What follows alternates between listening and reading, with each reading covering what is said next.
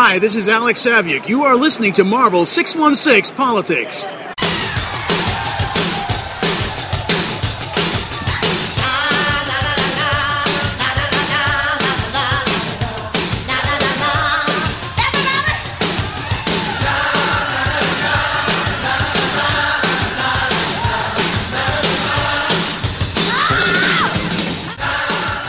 That's right. This is Marvel 616 Politics, and it is, in fact, episode 48. I know last time I said it was episode 48. I was wrong. Last time was episode 47. So, I am your co-host, Andy Kirby, and this is your other co-host, Jared Mayo. Jared Mayo! You sound a little bit more upbeat than last time when you were like, Jared Mayo. I try and mix it up, you know? You do a great job. I mean, I'm going to go out on the limb and say you're the best co-host there is. Well, I mean, you're the best co-host I've ever had. Well, I love it when my little girl runs up to me. She's like, Dad, you're the best dad I've ever seen. Oh. I guess seen, she says seen, but sometimes she says had. You're the best dad I've ever had. I'm like, oh, thanks. Backhanded. That's weird because she's like 14. What? Isn't she like 14? My daughter? Yeah, that's why it's kind of weird. It's kind of weird because she's not 14. Oh. Is this your 3-year-old? Yeah. Well, no, it's my 5-year-old. Oh. 3, 5, and 7, right? Yeah, look at you. So, hey, man, when do you start your JOB? Oh, boy. I got my room ready this week. How's that going? Oh, it's all right. It's very hot. The school is not air conditioned. Wait, why not? I have no idea. Isn't that how old's the building? Oh, I don't know. But it is one hot place. That's one hot mother. Yeah, it's one hot mofo, you know? I didn't say mofo. Very, very hot. But Mr. Mayo's class is all superhero themed. So it's awesome. Yeah, it's definitely the coolest class in the whole building. But we've got like Avengers clings all over the walls, and we've got I got Spider-Man wrapping paper to cover my bulletin boards, and then I found this 5-foot like birthday set for Spider-Man, but it doesn't say Happy Birthday on it. It's just Spider-Man and some villains. So I've got that draped down, and I got some superhero border. And I laminated some Marvel posters and I put those up. And then the other border I have outside my room is all film reel. So it's a sweet room. That is impressive, Mr. Jared. How much does that cost you? Does that come out of your pocket, or do you have how do they work that? Do they give you something back for it or no? No, I think I spent like $50. So it wasn't too bad, and like the posters were my own and that kind of stuff. So it wasn't too expensive. Okay, well, I mean that's good that it wasn't too expensive, and that. But I'm kind of surprised that they don't. I mean, I guess for decorations, but do they reimburse you for other stuff? No. Talking to all the teachers, they're like, "Oh yeah, you're easily gonna spend about $1,000 getting your room ready." What? I was like, "What? I don't think so." Holy cow! Yeah, I'm trying to do things as much on a budget as possible. Do they have gold dust on their wallpaper, these other teachers? No, I guess you show up, I showed up to my room and I had 10 things in my room. Like, what the heck? So I don't have stuff for them. So I'm not sure. I'm going to meet with the principal tomorrow and figure that out. Because my whole thing is if you're a nurse, you don't show up at your job and you pay for Band-Aids. And you pay for medicine to treat your clients. So, or any job for that matter. So why does the teacher have to buy everything? You know? Yeah, what do you mean 10 things? What do you have? Well, I had tables and chairs, and I had an easel, and I had my desk, and I had a couple board games, and a few blocks. I'm like, where are all my manipulatives? The shelves are just barren. It sounded like you just cursed. What? How? The You're shelves like, are barren? all my shelves. Oh. That's what it sounded like you said. I was like, what? My manipulatives and all the rest of my shelves. I was like, whoa, man, is this a public school? Obviously. So is it a public school or is it a private school? No, it's a public school. It's the biggest. Fairborn has the biggest elementary school in all of Ohio. Wow. So, but my building is just a kindergarten building. We have 16 kindergartens. What? Wait a minute. Fairborn is the population that high in Fairborn? Well, we have Wright Pat, and Oh. so all the kids come to Fairborn. Oh, that's true. Okay. I forgot about that. Yeah, so it's huge. So it'll be good though. It'll be fun. We're gonna do all kinds of stuff with heroes and learning how to be a hero and what a hero is and how you can be a hero to other people in the class and use responsibility and stuff like that. Man, that is awesome. That gets me excited. Like, that makes me think, like, I like that idea of teaching those core values. Yeah. I mean, they're in the curriculum, but I find, and this is just Jared, this doesn't have to be anybody else, but I find it difficult sometimes to teach those values outside of the Bible, Right. because they're very biblically based, and I mean, you can, but I mean, when you look at the root of everything, that's how, for Jared Mayo, that's how things work. They go back to that. So to be able to show them a different example of my biggest hero was Jesus Christ. He still is, but I can't show him, but I can show my other heroes, people like Captain America and Spider-Man, and we're gonna get to talk like, Hulk is angry all the time, and so we'll talk about how we control our anger. And Captain America is responsible, or he's a leader. And the Fantastic Four have teamwork, and the X-Men, they talk about diversity, and Spider-Man's responsible, and stuff like that. To be able to incorporate that into curriculum is going to be a good time. Man, that is awesome. That is awesome. That never even crossed my mind. That's so cool. This is what I do. This is how I get my fix, okay? I have I have 4 set meetings every week, okay, at 2:30 on Tuesday, Wednesday, Thursday, Friday. All right. Okay, so 2:30 to 3:30 I have meetings with 4 different individuals. And then I have other meetings throughout the day, but these are my standard. And so they'll tell me like a problem, and I'll say, listen, it's just like this. And I said, I'm going to go back to something I know. It's just like comic books. And they'll be like, what? and I'll say, no, listen, if a creative team is not doing well on this, we can kind of shuffle it around without closing down this project. Like this title, and I get all my business models That's awesome. from comic books. I'll say, listen, maybe we don't need to cancel this title. Maybe we need to shuffle the creative team. Maybe we do need to relaunch at number 1 and kind of do a different direction, or maybe we can go and just have revitalize and rebreathe life into it. So here's a real life example. Okay, we're trying to plan these CDT meetings, these contractor development team meetings, right?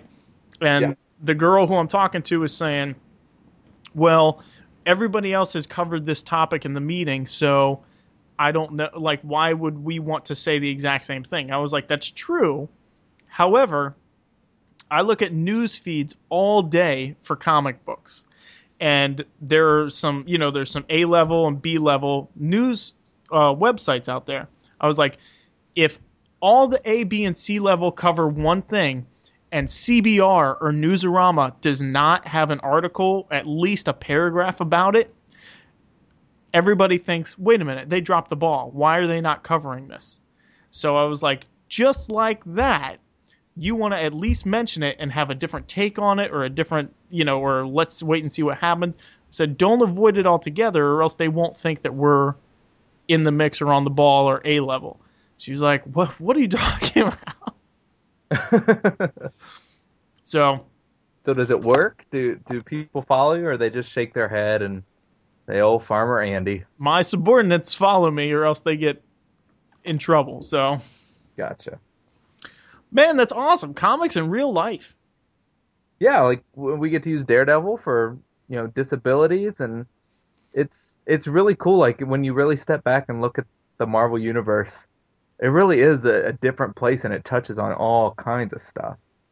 That is so cool. So it'll be fun. I don't know what the girls in my class are going to do, but they just have to suck it up. Yeah, but I mean, I'm sure you're going to use some strong female leads and stuff, right? Yeah, the difficulty is finding materials, like professional materials. I mean, I can draw and make stuff, but I just searched for so many things. I contacted Marvel. They didn't get back to me, but there's just, there's curriculum for older. I found Marvel curriculum parts for older grades, but nothing for kindergarten, and there are so few female things. Like I can find Spider-Man everything, and Avengers is super popular, but what I can't find, Storm stuff or Invisible Woman or stuff like that, Right.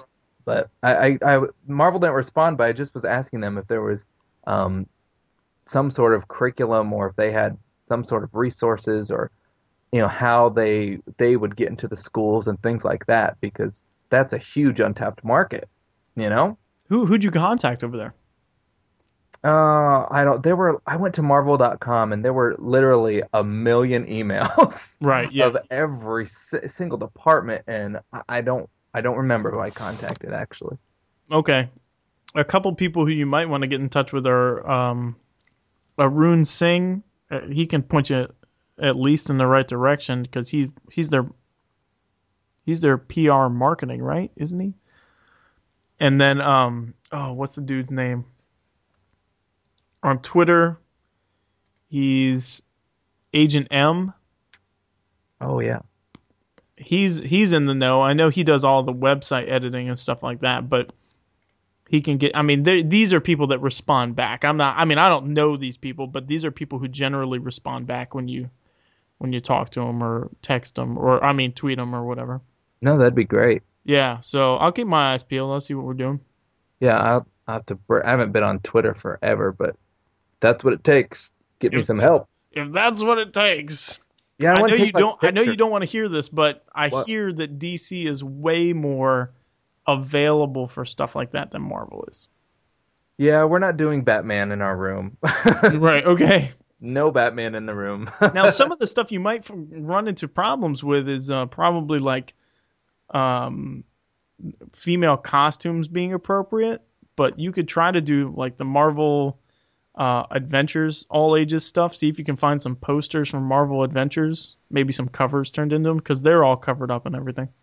Yeah, that was definitely a big problem. Is the posters I was laminating was, gosh, she's huge, or she's not wearing anything, or right. But I found a poster. It was 24 of Marvel's most popular characters, and it was headshots from like the middle of the chest up. Like, oh, that was awesome. So I laminated that one and put that in the center of the room. That's cool. And there's a lot of females in that? Yeah, there are, I think, 7 of them. Cool. So that's the one we're going to go for. Awesome. Well, I'm sure that the girls can get on board with. They have princesses. If you could do, what's her name? Luna? Isn't that a princess? Who's Crystal, right? Oh, yeah. Yeah. I don't know who I was thinking of. You got Medusa, you got Crystal. Luna is their daughter, is Crystal's daughter. Oh, okay. And then, Storm's a queen or a princess. And well, what the other thing I did was, because I don't want it to, like, them come in and it's like this dark boys only room or anything like that for the girls. So I put up an Ice Age poster and a Curious George poster. The border I found is boys and girl superheroes, like just generic ones. Cool. Yeah. Trying to include them too. So no, that's I tried good. to get an all guy class, but they said I have to have girls in my class. Well, that's probably good for everybody's social. I said I don't want any girls. I don't want any kids with allergies. I don't want anybody on an IEP. And I don't want anybody that has crazy parents. What's an IEP? individual education plan. Okay, yeah. An issue. I'm like, I don't want issues. But they didn't let you get away with that, right? Oh no, they were just looked at me and laughed.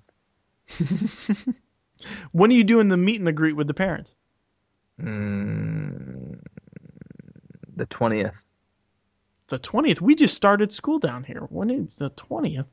Oh, you started already? Yeah, we started 2 days ago. Whoa. Yeah, man.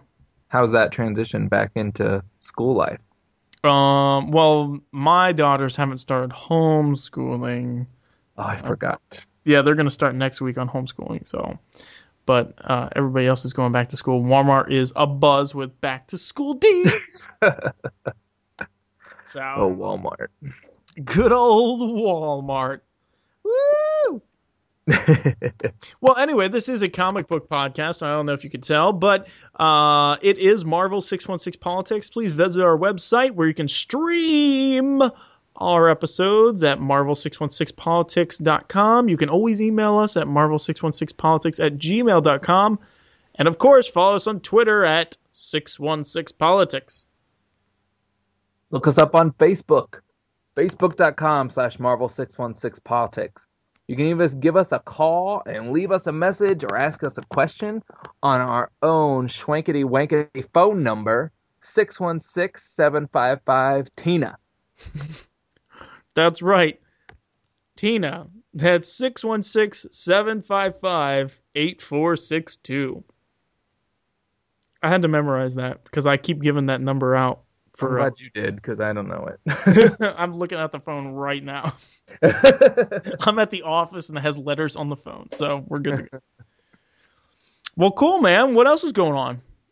Well, I was gonna. Are we still sponsored? We're sponsored, right? Oh yeah, my bad. Yes, we are definitely sponsored by Discount Comic Book Service, DCBService.com. Order all your singles in advance, 2 months in advance. The reason they do it 2 months is so that they can get accurate numbers from to Diamond and to Marvel, and to give you up to 40% off. That's right, 40% off all your singles. You don't want to pay $3.99 for a comic. Pfft, me neither. That's why I use DCBService.com. And if you use our promo code, our one-time use promo code, Marvel POL8, you get an additional 8% off. And how much is that? That's 48%. Why would you not do it? I don't know. Maybe if you don't have arms. I mean, that's true, but then you probably have one of those screens where you can look at. Well, if you don't have arms, then you're not in Mr. Mayo's class. I'll tell you that right now. Get out. How am I going to teach you how to write? Discount Comic Book Service has been a tremendous help for the show because we read so much. So obviously, they provide us with the bulk of all our reading materials. And they have good customer service, too. I've contacted them before, and they're very friendly. Indeed. Yes, I visited a brick-and-mortar comic book store I had not visited before and did not get good customer service. So what did I do? I ran back to DCB Comic. You know what I like about them, though? Like, I really put the pencil to the paper here. I can go to my LCS, which, I like them. They're really nice. They are extremely nice. It is the best LCS I've ever been in.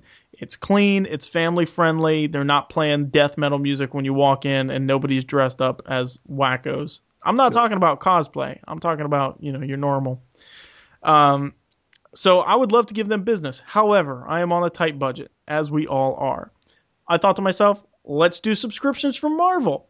That is a good buy. It definitely is. However, yet again, you cannot get all the titles that you want on subscription because Marvel does not let you subscribe if they don't know if it's going to go anywhere. Yeah.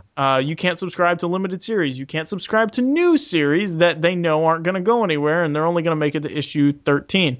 And when you get your books, do you use subscriptions for Marvel at all? No, I've heard that they come bent. Well, actually, you can complain and they'll send you another one. But they do sometimes come bent. They come like 2 or 3 weeks after the published date, the release date. And when you open it up, there's a cardboard sleeve in there that's not the same thickness as the card stock a bag and a board that you would get at LCS. But on the back of it is all the stuff you can subscribe to, and they just updated it, which is fantastic, and they added more titles, but they have cancellation announcements. Like, I was reading it, there were a couple titles that just got canceled that are like that are on there now. They're like, oh, you can get Dark Wolverine. Like, what? So that's a mess. That's a mess. Anyway, I was like thinking to myself, I run a subscription department at my work. I would love to put in a resume and application and be like, listen, I can do this job. Yeah, let's revamp this baby. It's not that hard. So anyway, DCBS, Discount Comic Book Service, DCBService.com. Go there. Tell them we sent you. Use Marvel POL8 and get your first order an extra 8% off. And I tell you what, they ship them so pristinely. They are not bent. Sometimes they'll throw in extras in there too. Sometimes they'll say, "Oh, we know that you like this title." They threw in a couple extra there, so awesome. It's fantastic. That's cool. And to be honest with you, I think I'm going to buy a lot more from them. My subscriptions are running out because of double shipping. I only get 6 months of books instead of 12 because of double shipping. So I think I'm going to be hitting them up a lot more. Mm-hmm. And I have to admit, it is really fun to go to their site and like really look through this month. Okay, this month, which titles are coming out? Which ones do I want? That type of thing. Yeah, they have a good site. Yep, absolutely. Well, Andy, why don't I was looking over some of the comments on the board on the Facebook page, on the Facebook page, and it seems overwhelmingly that the Farmer Andy stories stole the show. What? So I was just wondering, have you had any encounters with any kind of wild animals or funny farm antics since we last spoke? Well, here's the update on the farm. I'll just give you one story because the other ones, they just went so long. So we start noticing there's a little puddle of water outside the door, outside the window of the house. I'm like, oh, that's weird, but it's a dip in the grass. So, I mean, it's been raining here nonstop. Even though the rest of the country's in a drought, it's been raining every single day here, like giant thunderstorms. So the ground doesn't get a chance to dry out. So then I go out and check it out, realize it's the septic tank. Oh, no. Yes. So, I guess when you sell a house, you are not allowed to sell a house if it has an old-timey septic tank. You need to get it replaced with an aerator and everything. Oh. And they call it a sewage treatment plant. And it's just a small one I think it has a motor in it to make it all disintegrate easier and faster and everything. Well, that did not happen. I don't know how we bought this house without that happening. But it's been pumped recently. But apparently it's still seeping through the top of the tank. So I'm like, crap. Literally. Yeah, literally. So it doesn't stink. It's a bunch of gray water because all the sludge is on the bottom. There's some scum on the top. It's not pretty, but it's not as bad as it could be. So I get out there and I'm like, well, maybe the lid's not on the right way. I come to find out it's a 1.5 by 1.5 foot square concrete lid. There's no way this is going to seal. You can't airtight or watertight this thing. You can't seal it. Mm-hmm. So it's coming through the cracks. So I'm like, all right, well, then is the tank messed up or what do I need to do? So we had somebody come out today and they snaked the drain pipe and they said they went 100 feet and they didn't come up against a clog. So I don't know what's going on. From what I understand, there can either be dry packing, which means that the soil around it is packed down so tight that the water is not being absorbed into, it's a leach field. So like what happens is you flush the toilet, you take a shower, the water goes into the tank. It's always going to be full but it always will have like 3 inches of air. When it does this, the new water pushes the old water out to the leach field and it bleeds out through, the yard underground. And when it gets too much, when the solids on the bottom build up too much, then the water doesn't get sucked up by the yard fast enough, and so then it seeps to the top. This is coming out of the lid, so I don't know what the problem is. So it's either not getting out to the yard, meaning the bleeder pipe is clogged, which it's not, or the holes around the bleeder pipe are clogged, which I don't know how to even tell that, or the dirt around it is so solidly packed that it's not absorbing the water, or the ground is so saturated because of the rain that we've been getting that there's nowhere else for this water to go. And so as it bleeds out, it kind of seeks its own level, evens out, and then pushes out the top of the tank. So if that's the case, then pumping the tank isn't going to help, because it was just pumped 6 months ago. That's what the lady said.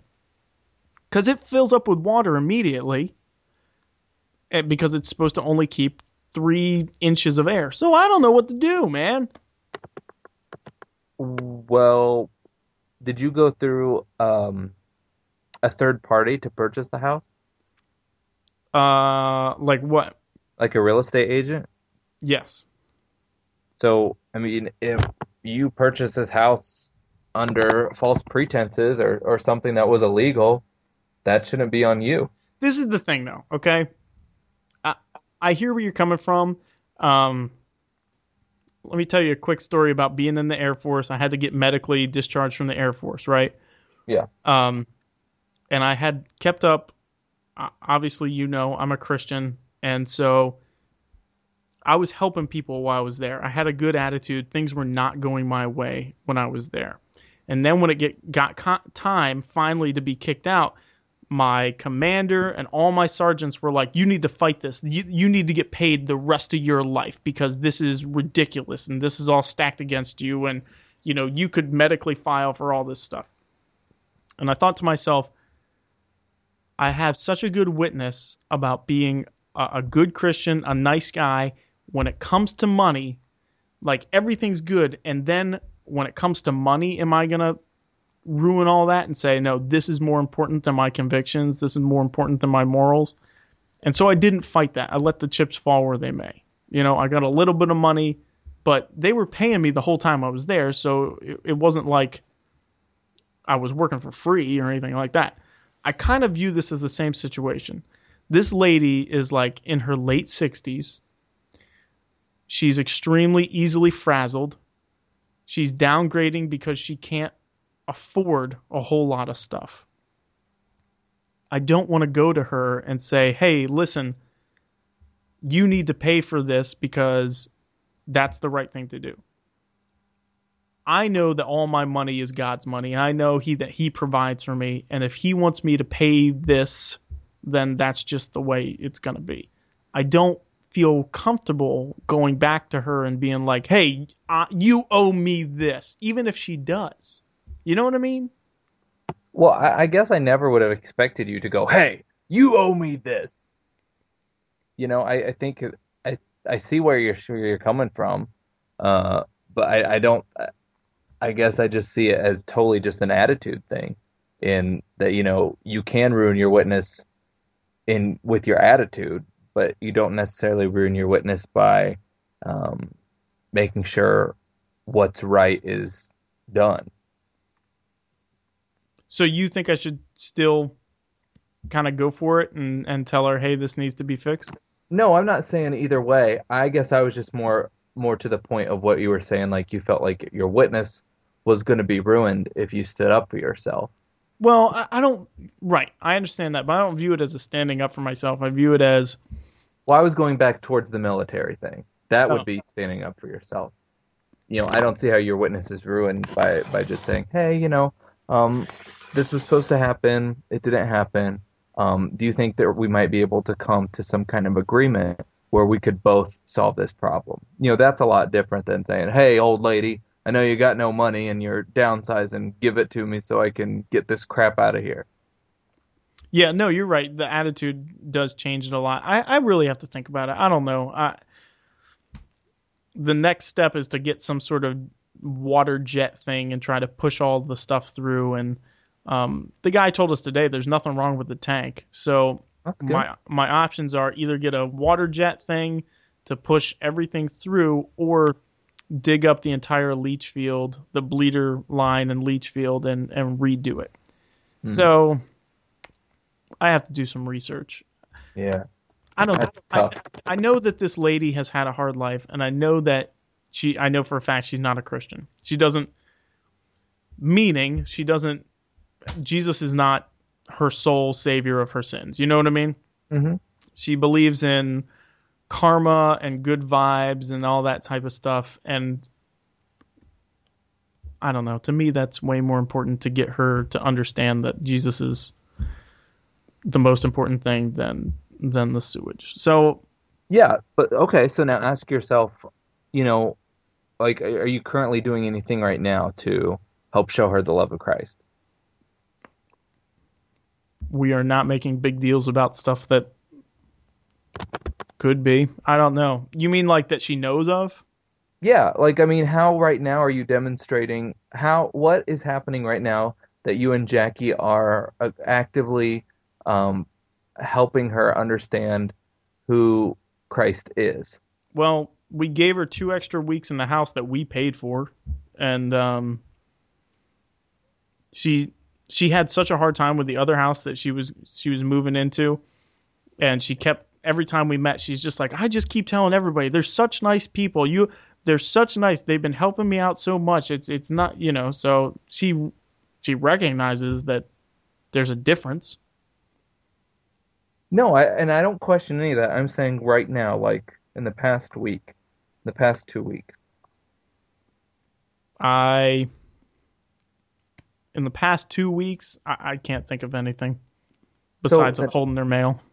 Yeah, so maybe this could be used as a great opportunity for you to say, to just get in contact with her and just let her know that, maybe you're not seeking any monetary things, but that, you really appreciated how the transaction went and you've appreciated getting to know her, that you're going to take care of it.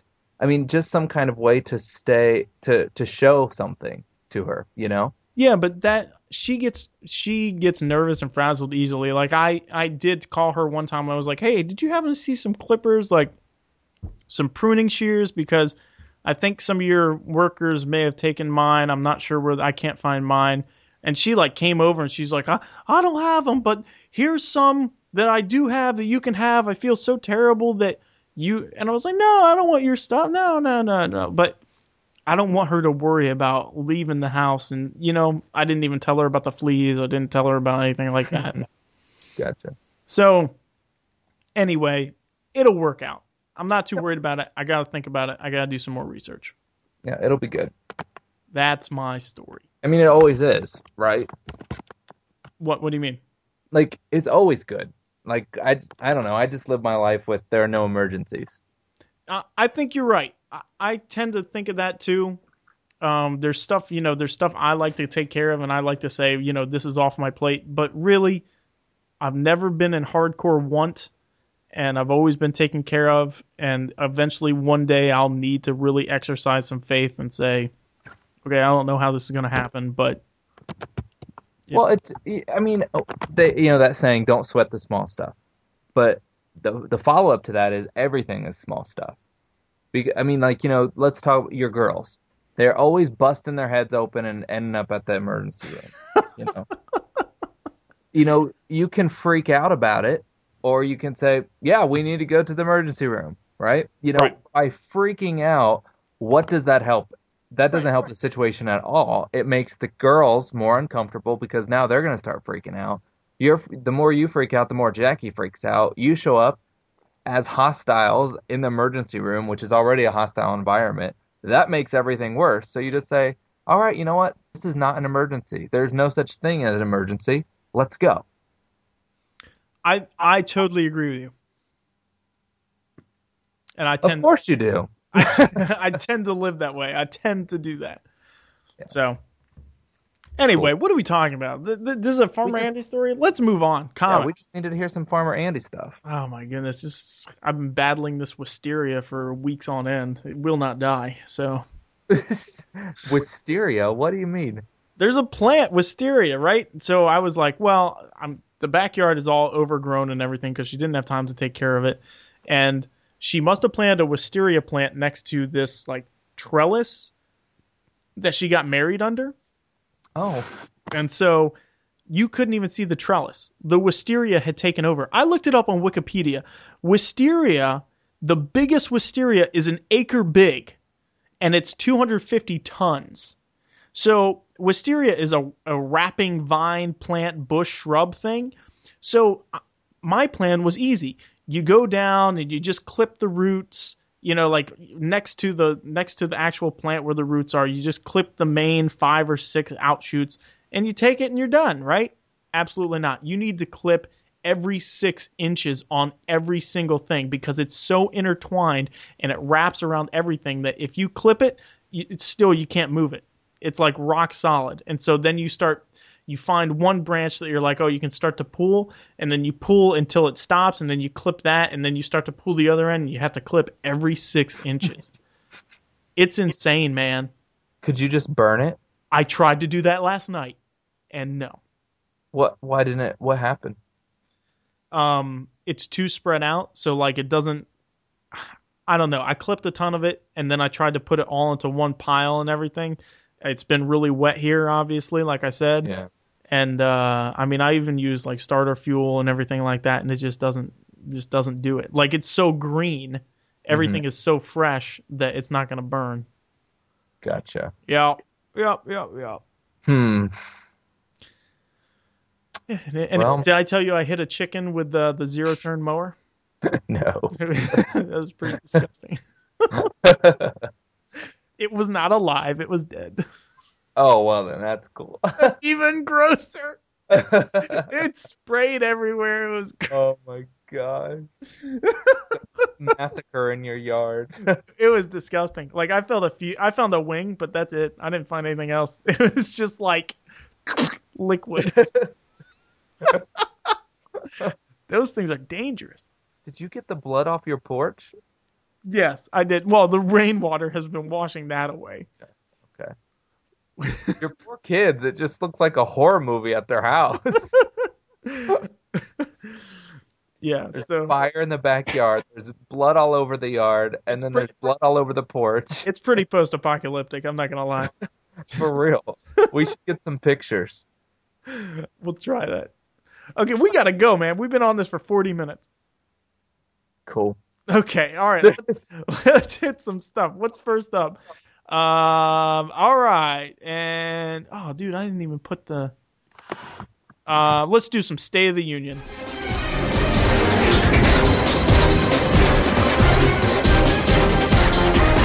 The state of our union. All right. I have 2 topics. Do you have any topics? Was I supposed to? I guess it says any topic from you. That's what it says. Did you get one? Did you? Gotcha. No. Okay. I just finished reading Hawkeye before we started. Okay. All right. No problem. No problem. Let's do number 2 first. The second one I had on the list. Marvel Comics is getting the audiobook treatment for some of their projects. The first one is Civil War. What do you think? First reactions. Well, when I first read the article, it said it's coming out in March of 2013. And I said, wait, the book came out last month. Well, I'd love to hear like audio when it comes out. I'm really not interested a year later. Yeah, but the comic book came out years ago. So why do we care? I mean, it's the same thing as it's just a different medium. Wait, no, they're talking about the book, not the comic book. They're talking about the novel. I know, but what I'm saying is the comic book came out years ago, and then the book came out recently, and then the audiobook. So what's the difference between, you're releasing it in different mediums at different times. So if your argument or if your complaint is I want the audio at the same time the book comes out, then why not say I want all 3 to come out at the same time? Well, because they didn't write the book because they weren't sure how it was going to end. You know, there's like, sweet, is this going to be we're going to get a good reaction from the fans about this, or is this going to blow? Why would we even spend time getting a novel written about it? But it was pretty successful, and they needed something to come out during the Avengers movie, and this is what they went with. Would you read this book? No, Would you listen to the audiobook? no. When I was younger, I would have. I mean, I could remember listening to He-Man cassette tapes. Oh yeah, Yeah, those were awesome. Masters of the Universe. Heck yeah, but I don't think this is like that. This is like for grown-ups. This is I had a Spider-Man record. It was good. He went to the circus with Aunt May. There was a clown who was going to cut the trapeze line. It was awesome. He went to the circus. He did. This, I think, from the article I read, this is supposed to be a dramatization, right? It's not just the book being read. It's supposed to have sound effects and different cast members and stuff, right? Yeah. They should, if they haven't cast it yet, they should enlist us. I mean, obviously, I sent in a demo tape of us. If they've listened to our audios, our podcast when we've done different voices, they should know. See, I think that they did this because we talked about maybe putting something together. Not because we are doing the podcast, but because they were like, that's a great idea. Did we? I didn't think we talked about that on air. I thought just you and I talked about that. Well, now it's on air. I'll tell you that right now. Well, but let's not say any more. Okay. Is it because you don't want to promise something that may not happen, or that you just hate role playing so much? No, because I like to surprise our fans. Oh, okay, all right. Something outside of the podcast. Oh, okay, that's secret squirrel. Secret squirrel. That's what I. Yeah. No. About Squirrel Girl. We could do that. I can make that noise.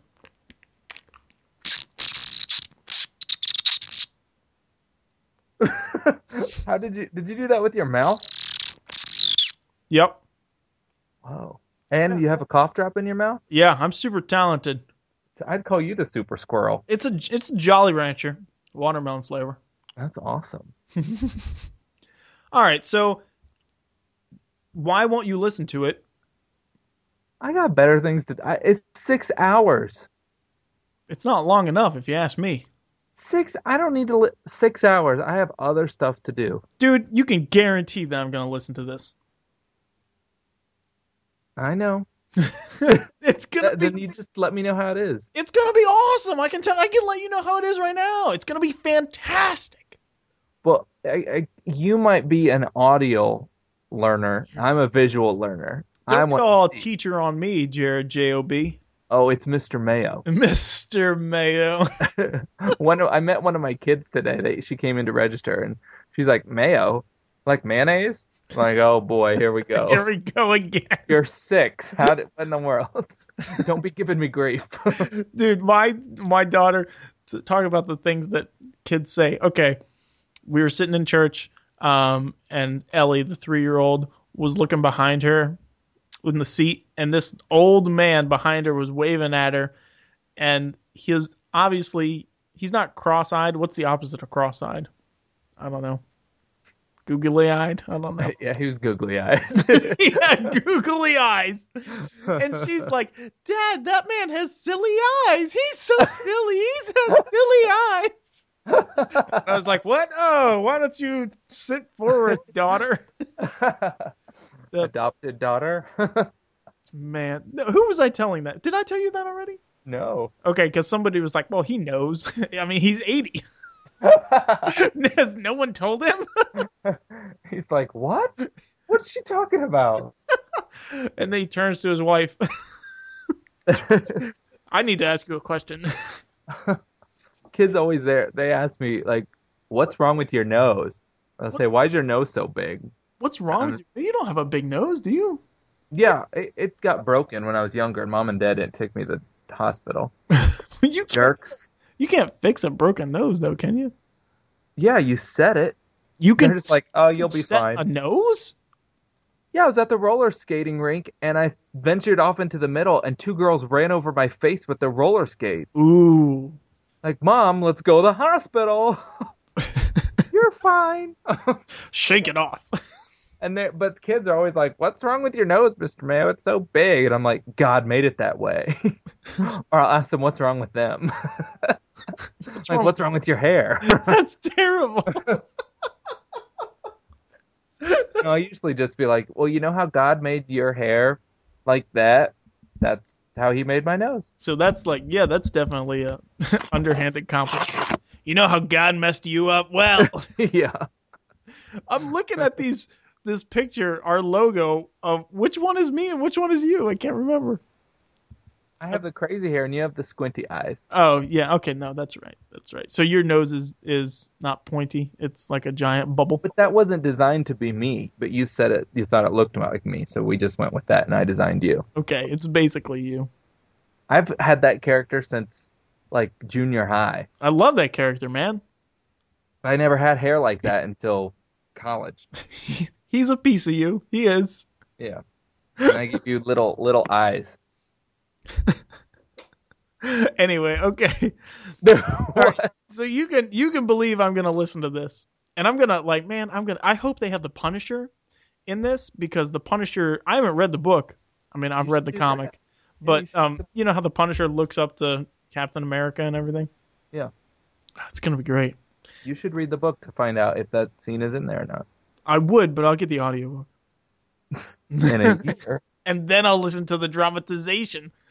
Maybe I could put that in the listening center. I'm sure it would be fine. Yeah, it'll be age appropriate. Wait, So what the other? Why did 200 kids just die at the school? What's Stanford? It's the Superhuman Registration Act. You see all those heroes on the wall there? Anyway, okay. So what other ones should they do? If this is successful, what other dramatizations should they do? Well, they're gonna do 2 Ultimates, and they're gonna do Spider-Man. Well, the Spider-Man book with Moreland, is that the one they're gonna do? Probably not. I think it's gonna be the one where he goes to the circus with Aunt May. I think they've already done that one.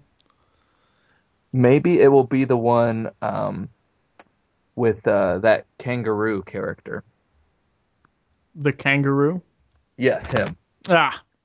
You know what I think they should do? If Civil War goes over well, I think they should go all the way back to Avengers Disassembled, and then do House of M, and then do a Decimation thing, and go all the way through the main storyline events.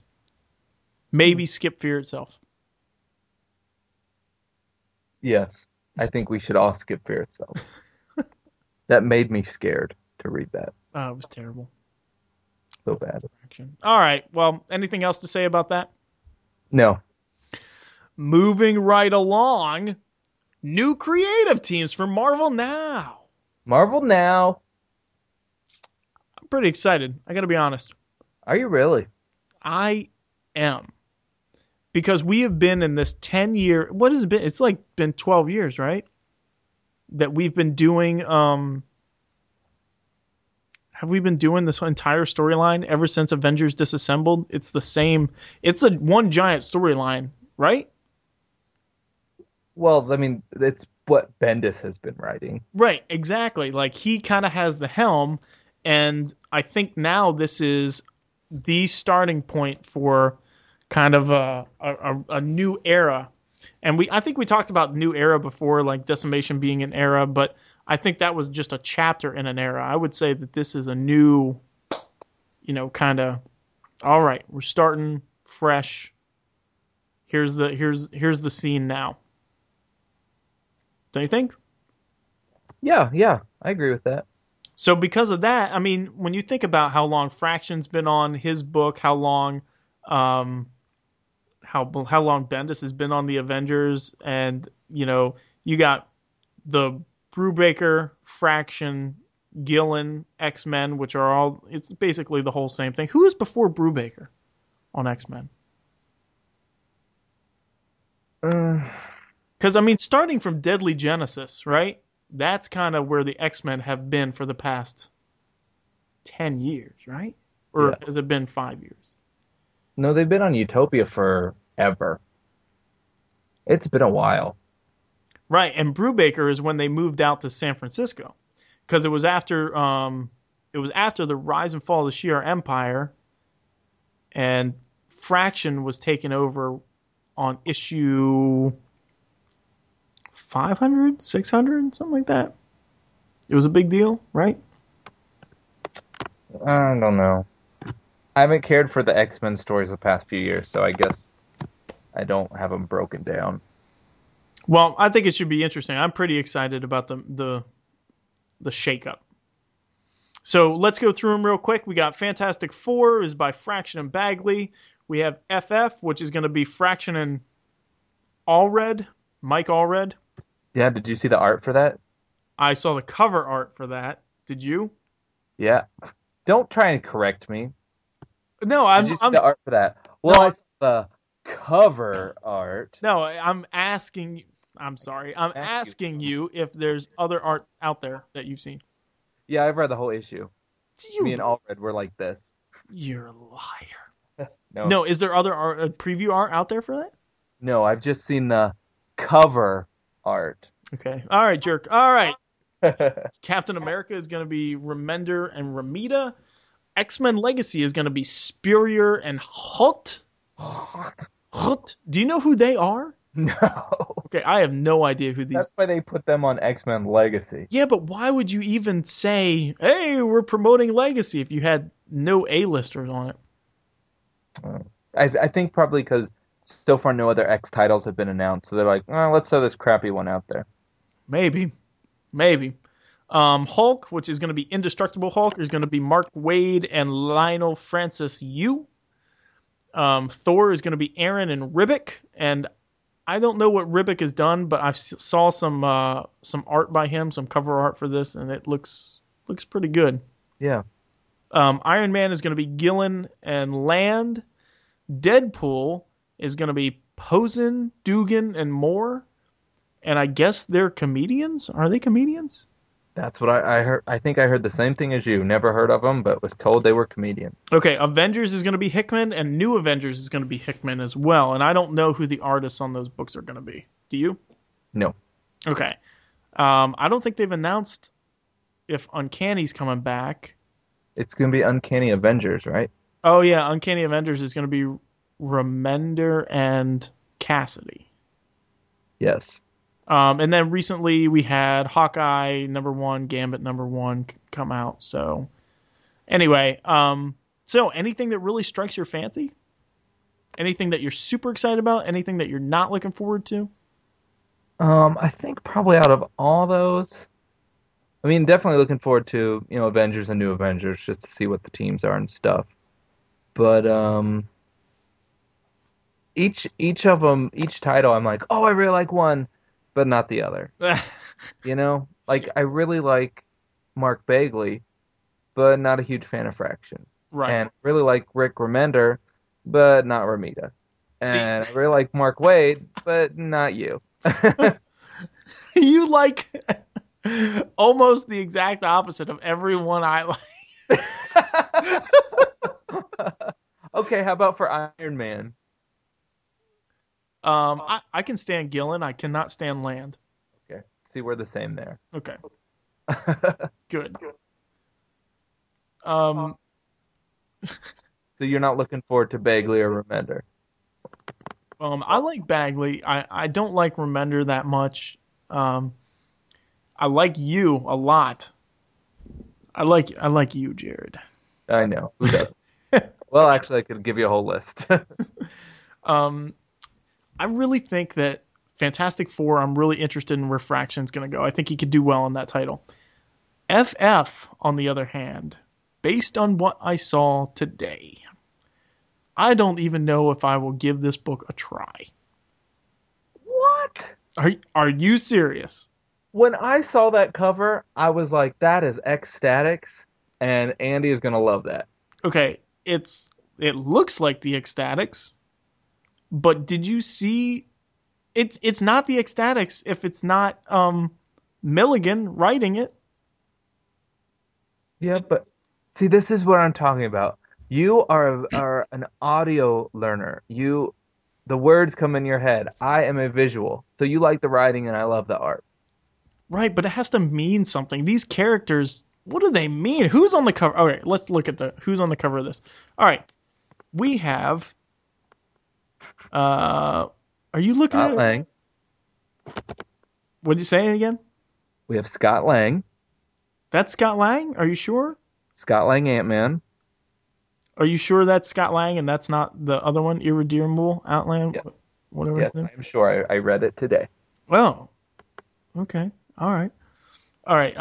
What I'm reading, the team will include Ant-Man, Medusa, She-Hulk, and a brand new character called Miss Thing.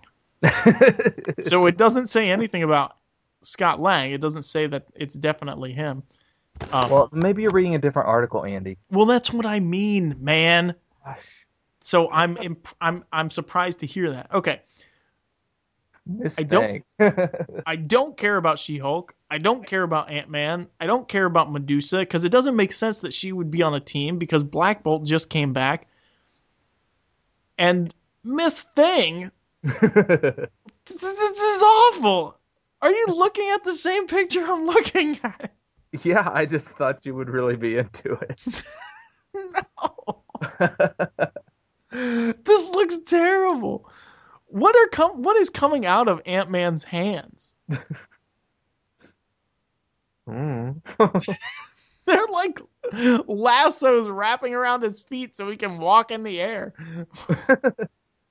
Oh, this book is going to be terrible. Well, I was depending on you reading it so you could tell me about it. I don't know, man. After seeing this, I was like, okay, the Future Foundation, that's cool. But they're all wearing outfits with the number 4 on them. Yeah. What do you think the story is back here? Didn't it? Maybe I read a different article, but I thought the article said that the Fantastic Four, like they had to go on a mission or something, so the Fantastic Four handpicked these guys to take their place. Yeah, here we go. All right. Dumb picks. The core book will feature the classic Fantastic Four on a road trip with Reed and Sue Richards as children, while FF will debut a new team handpicked by the Four after a mysterious time travel incident occurs to spook the original team. That new team will be Ant-Man Scott Lang, Mr. Fantastic's pick, She-Hulk, Thing's pick, Medusa, Sue's pick, and Miss Thing, Johnny's pick of a Lohan-esque celebutante blonde he throws into the mix. She's not a blonde on this. She's got pink hair. I'm wondering if it's like Lindsay Lohan gets transformed. I mean, Allred did draw Princess Di, so Yeah. as part of the Ecstatics team. I can honestly say I'm not looking forward to this title at all. No, me either. It looks awful. Okay, so Cap. What about Remender on Cap? What do you think? I think Remender's usually hit or miss. Right. So I guess that's kind of why I was, hoping there'd be some good art, but we got Ramita. Okay. He's good sometimes. He is good sometimes, yeah. And I don't understand your complaint. I understand your point of view. Like, your complaint is the same poses, right? Yes. Right. I can understand that. I never see it. I never catch those things. So I can understand why you're hesitant about that. I think his how he draws his people, they're a little what's the word? I want to say starchy. What does that mean? I don't know. That's why I'm like, why do I want to say starchy? I want to say the word starchy. They look like they're uncomfortable. Like, stiff. Yes, starch makes things stiff. That's what it is. Starch makes things stiff. Yes. All right, let's see here. If we can look up Simon Spurrier. What are you doing? I'm looking up Spurrier for X-Men for the next one. Oh, okay. Comic book writer, novelist. He's English. Notable works: Lobster Random, Beck and Call, The Simping Detectives, Harry Kipling, and Contract.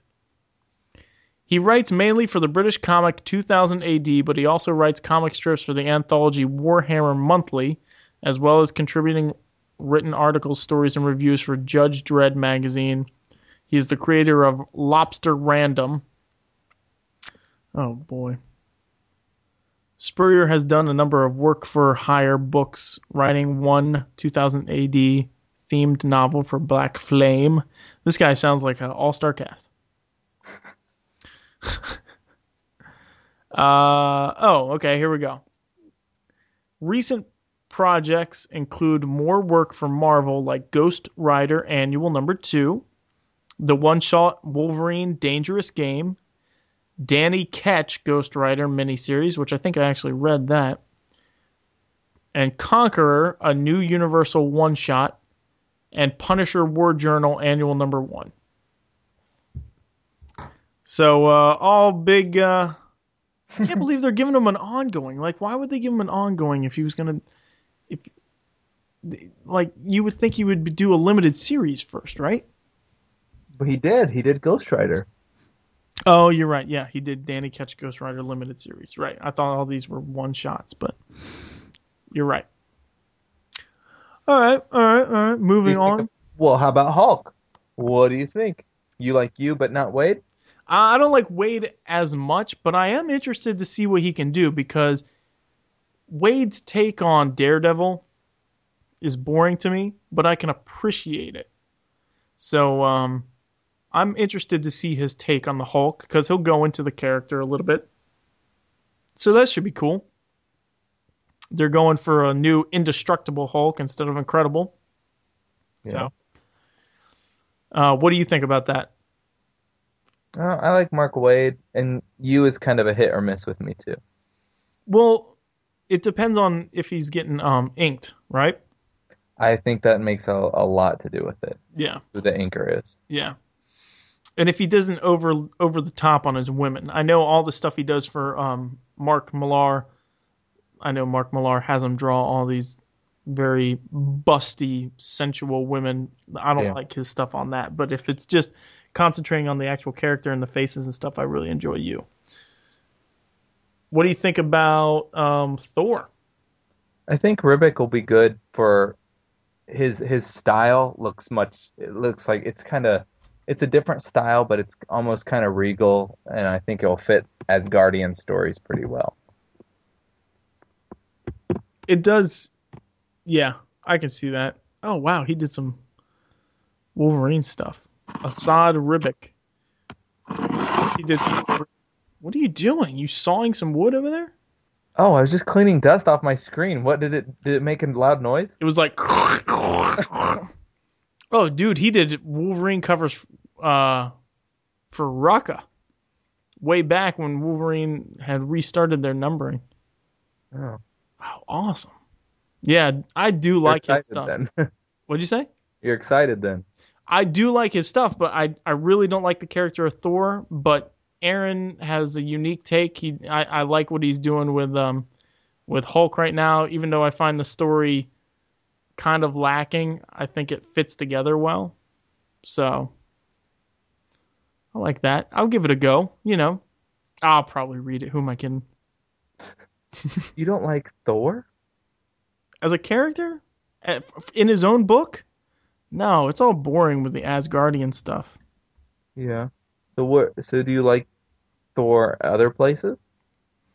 I mean, I understand what he does for the Avengers. I think they could get along fine without him. What? He's freaking Thor. I know, but like as a character, what does he bring to the team? A powerhouse. Right. But, I mean, so does Iron Man. Not like Thor. Dude, Ares is such a better character. Yeah, so good that he got ripped in half and his intestines went all over the place. Yeah, that's true. His intestines did go over the place. But, I mean, like, he's such a better character to delve into. Thor just seems so two-dimensional, and you know what you get with him. He's just a kind of an impetuous guy who's learned a few lessons, but they use him for muscle. That's all they use him for. He's got nothing else to give. Oh, I don't see it that way. Jennifer loves like Thor's like her, like she loves Mystique and Juggernaut and then Thor. She just loves Thor because he's always, his human part comes out because he's always gives Loki another chance. It's like it's okay. He's my brother, and I know that he's making mistakes, but I still want you to come back home, and I still think that you can be redeemed. And he sees a redeemable part to people, and he's got the comedy element because he's Asgardian. He's not human and stuff. So I love Thor. Are you reading the Thor title right now? No. Why not? Why not?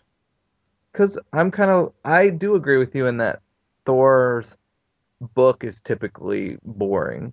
But of all the Marvel movies outside of Avengers, the solo efforts, I thought Thor was the best. I did enjoy that movie. I really did. And I learned a lot about the character, and I enjoyed what he represented in the movie, kind of that growing, but that's already taken place in the book. It's like, he has nowhere else to grow. Well, he'll have to join the X-Men. Right. The Uncanny Avengers. Yes, that will help him. How do I deal with these mutants? I don't know. I guess, but for what Thor's supposed to be, I got way more out of Ares being on the team and dealing with being a powerhouse, being evil, but dealing with the humans and everything. You don't see that in Thor. They just bring him in to bash things up. Like how Bendis, I'm only going from one writer here, but how Bendis uses Thor in his Avengers book versus how he used Ares in his Dark Avengers book and Mighty Avengers. Mm-hmm. I mean, there's so much more depth to Ares, and they're used for the same thing. I see your point. All right. Well, I'm not going to argue it. Oh, no. I do see your point, though. I wish Aaron was writing a different title, because I like him, and he writes some off-the-wall stuff, man. He writes some... and the Hulk was fighting robotic Russian bears in space a couple months ago, So it's off the wall. So when he has the opportunity to play with Asgard and some of the legends like that, he's gonna go crazy. So I don't know how I feel about that. We'll see. Iron Man, Gillen and Land. Pass. About you? I appreciate the effort that Gillen puts into his books. I think that he has tried to make X-Men his own, but unsuccessfully, because he has to. It's just such a high-profile book. It has to bend to the will of all the other, editors and everything like that. Oh yeah. He does a great job on Journey into Mystery. Unfortunately, that title's pretty boring. Like, his writing is good, but if you don't care about the characters in that, then it just doesn't matter. So I'll read it. I'll be interested to know where he goes with Iron Man and his take on Iron Man. But I can't stand Land's art, so I don't know how long I'll be reading that one. Yeah, well, I'm interested in what Land is going to do, because Land is just notorious for copying, So is he just going to straight up copy other pictures of? I mean, because usually he'll trace like real life magazines and stuff. Right. What are you going to do for a guy in a suit of armor? Well, if you look at some of his stuff, like he did a lot of X-Men stuff with Gillen, and if you look at let's say Dazzler next to some character who, like a Morlock, who doesn't look human, where he actually has to draw it out and everything, there is a big difference. Yeah. So, and it's not that he's talentless. It's just that, he does the poses and everything. He does trace. He gets a bad rap for that. It's a unique style. It's probably easier than drawing. I don't really know. So he is talented. He can do Iron Man in that way, but you can tell that Gillen's probably going to write for his artist, and so Iron Man is probably going to be a playboy in this, because Land draws all those, or traces all those hot mamas from the dirty mags. Yeah, but you still have to draw a man in a suit of armor. So is it going to be kind of like you said with the Dazzler and the Morlock? Are his human characters and the girls, like Iron Man's harem of women, are they going to stick out and look so much different because they're copied, and then he's doing an Iron Man from scratch. It may. You know, Yeah. It's probably not going to look the best. we will see. All right, Deadpool. I don't read Deadpool. I enjoy my Deadpool title. I enjoy Daniel Way. I think he has fun with it, and he makes logical next steps. And that's what he did with the Wolverine Origins title. I think it went 50 issues. Everything he did was the logical next step, and still you had the audience guessing. So I'm going to miss him on Deadpool. And so I'm afraid Deadpool's going to turn into just this huge slapstick thing where you're never going to get a good story. You're just going to get a crazy story, and there's going to be no ongoing theme or anything like that. So I'm going to miss Daniel Way on Deadpool. I'll give this a couple issues just to get a feel for it. Do you like Deadpool and X-Force? I do. Yeah, I do. Yeah. Because, I mean, it's the same character, but he seems to be a bit different from his solo title. He does. He seems to be a little bit more contemplative, but if you think about the point of view of the reader, in the Deadpool book, the point of view of the reader is kind of Deadpool. And in Uncanny X-Force, the point of view of the reader is you're looking at this from the outside, like you're a third party. And so I can see how it would translate accurately looking like that. Mm-hmm. Without changing a little bit. You know, because you get, I don't know if you've read Daniel Way's Deadpool at all, but, you know, there was one time where he tried to team up with the X-Men, and he really wanted to be an X-Men. He really wanted to be included, and he made his own outfit and everything. And from him, he just did the outfit that he wanted. From the X-Men, he admires, but from the rest of the team, he was nuts, and he put together like a Jean Grey outfit and like a Marvel Girl suit. But when you look at it from not his perspective, and he's just doing goofy things, and he's a little bit crazy, and he talks to himself all the time. So, you know, I think it would translate okay. You don't know that he has those feelings and wants to be included as much if you don't have that inner monologue. Yeah. Yeah. Gotcha. All right. Hickman on Avengers and New Avengers. What do you think? Did you read any articles about this? I did not. Oh, Okay. No, I think I did. I read a couple. I think I just scan them for names. Gotcha. He's supposed to have a cast of 18 Avengers. Yeah. And he's supposed to, from what he said, he's going to give FaceTime and panel time equally to all 18. He is known for having a giant story. And from the interview I read, he has Avengers planned out all the way from number 1 to number 63. I did read that article. You're right. Okay. He says, and he doesn't speak too much about New Avengers. It's still going to be the same cast, and it's going to fit in very well. But, man, I am really excited about what he's going to do. I would love to read his stuff. It's going to be slow-paced. That's his stuff. It's going to be slow-paced, but it's going to fit together. And I don't know if he can... It's supposed to be the flagship title of the entire Marvel Universe now, is what they're saying.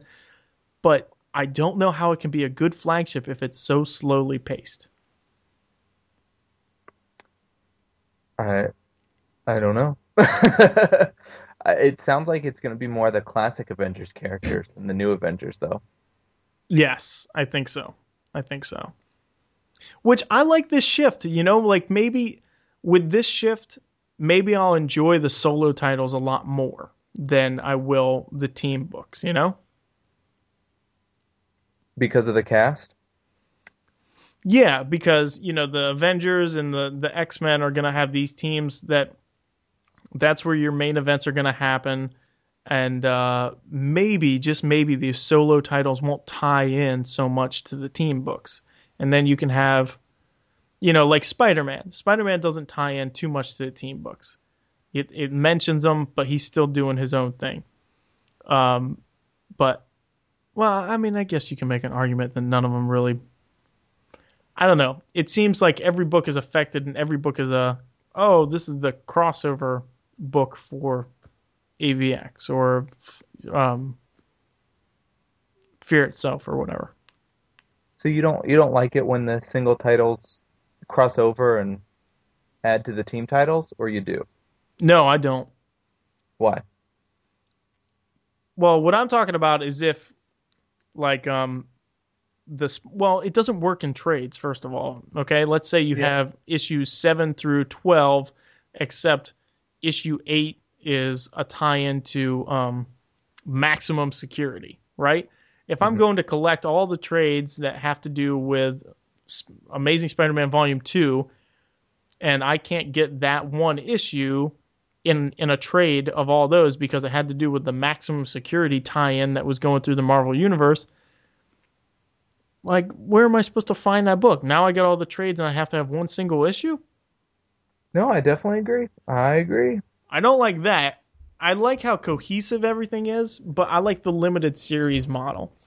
You know, if you want the whole story, buy the Spider-Man Fear Itself limited series. And then you can choose whether or not to be involved in that. And then it takes less editorial, magic to say, all right, Dan Slott, every third issue you write has to tie in with whatever event's going on right now. Well, do you read trades? I collect them. You just put them on a shelf?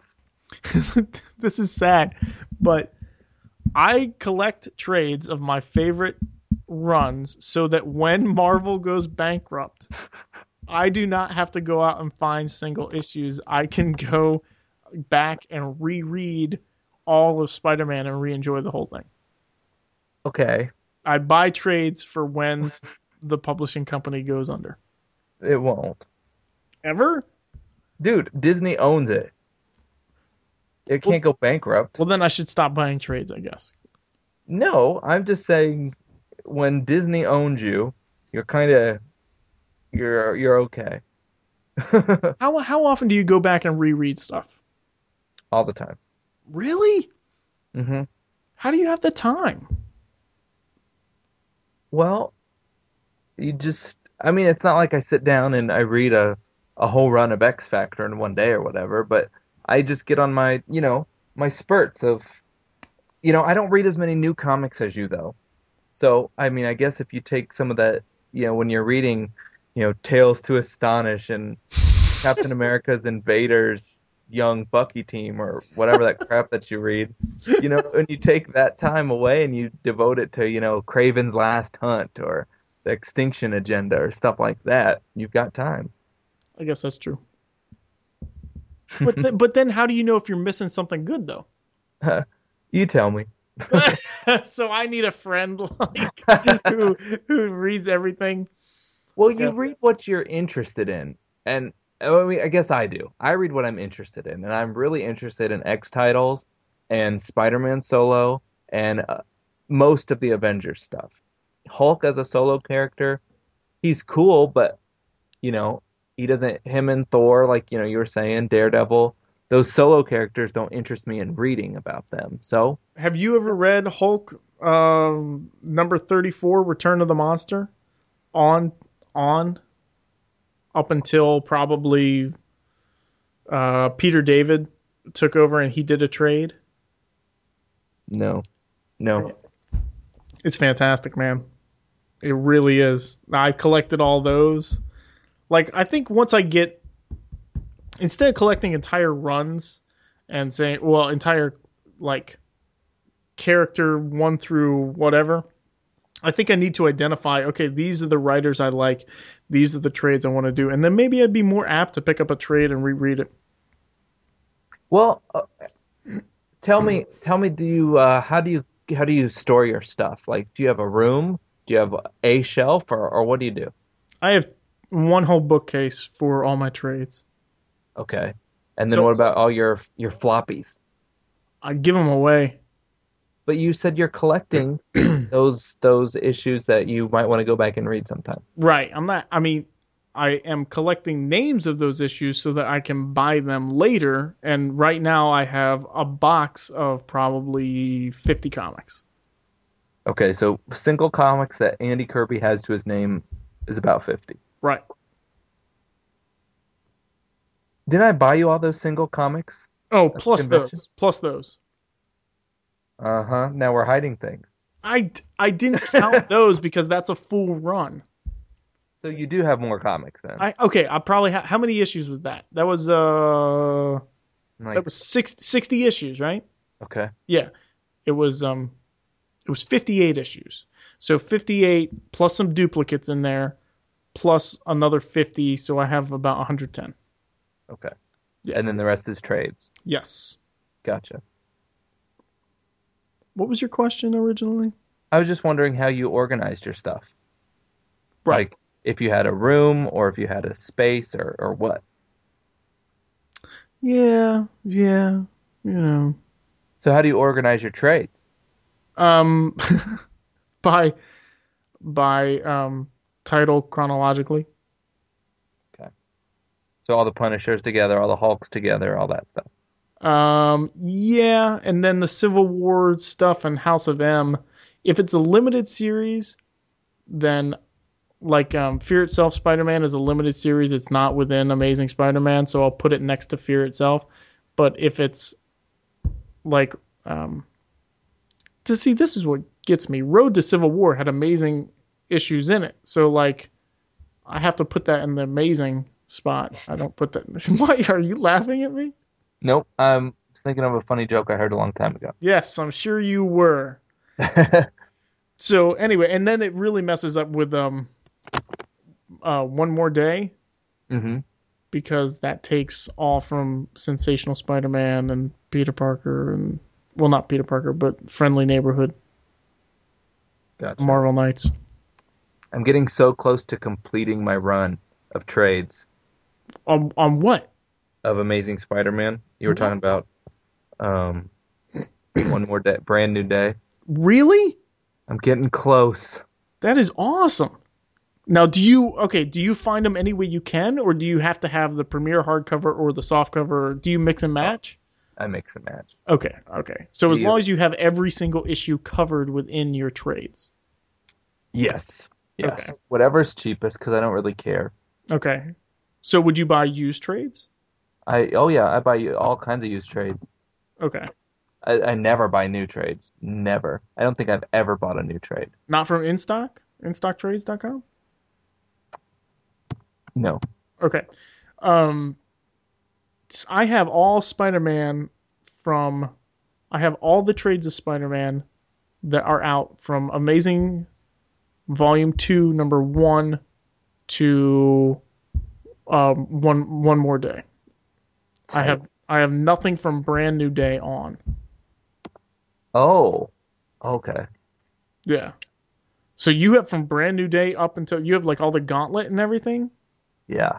Wow, dude. The only one I don't have is because I have all Straczynski's run too, except for when it wasn't Molten Man, but whoever burnt down Aunt May's house. Yeah, yeah. Oh, that's the only trade I thought sucked, so I sold that.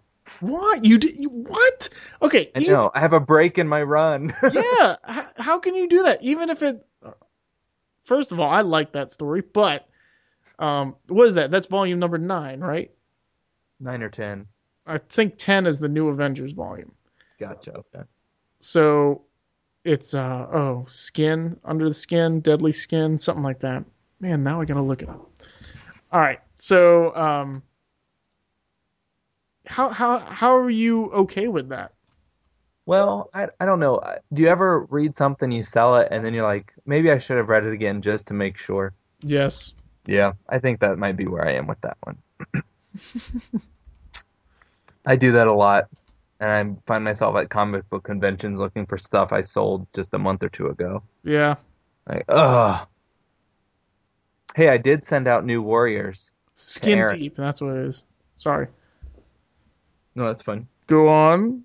I sent New Warriors out to Aaron. Oh, good. Yeah, we haven't heard from him in quite some time. I hope everything's cool. He's doing great. You talk to him? No, but I'm sure he's doing great. Oh, okay. He's fine. All right. So how many trades is that? Are you in your room right now or no? No, I'm not. Okay. And like I said, I'm working on completing it. I'm missing a couple. I just got one this weekend at a comic book show. Man, you have to take a picture. Take a picture of all the trades from Brand New Day, starting in Brand New Day. At least the spines, and post it on there for me. Okay. Okay? Yeah. Sadly, I'm addicted, so. All right. Let's do this. All right.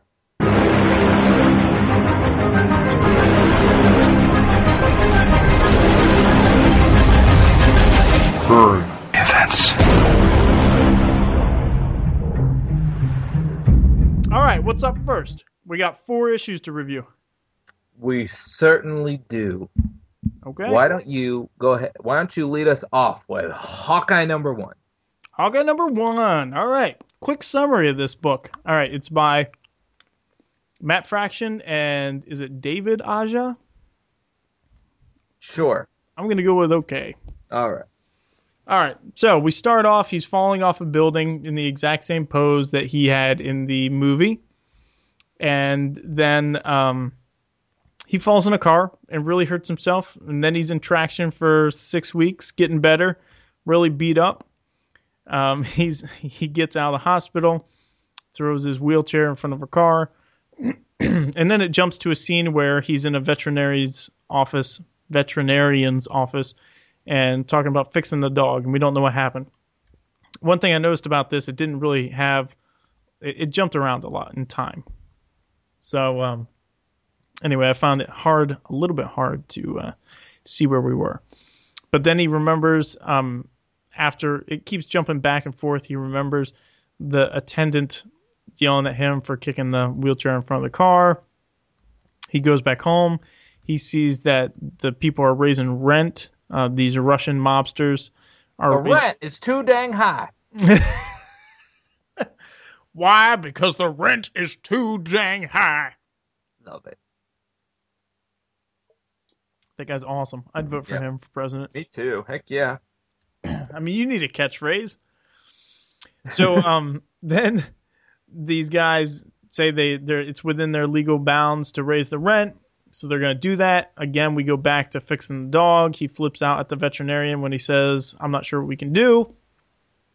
Then it goes back to hanging out on the rooftop and kind of getting this whole community feel.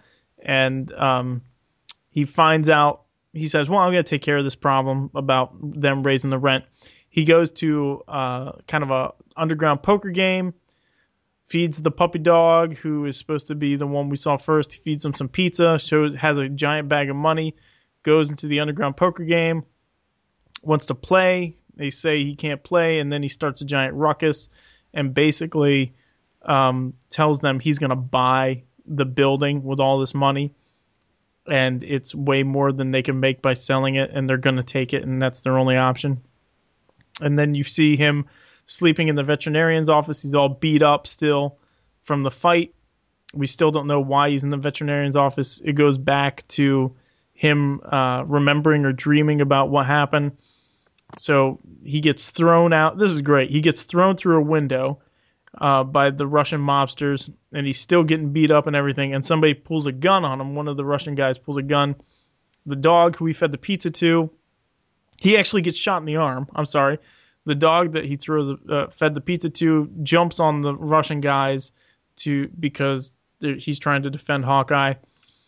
The dog gets kicked in front of a car, is about to get hit, and then we assume that he does get hit, and then the Russian guys come into the veterinarian's office, and basically Hawkeye beats them all up there, tells them what's what, puts them in a cab and says, you're going to take the money, and that's it. He says, I'm going to pay you everything everyone in that building owes you, and another 12.5 for the building outright, and that's it. Negotiations are over.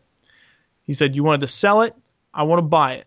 I take care of my people, and you get rich. The end. The guy says, I had a buyer, and Hawkeye says, I don't care. And then The dog is okay. The veterinarian says his name is Arrow.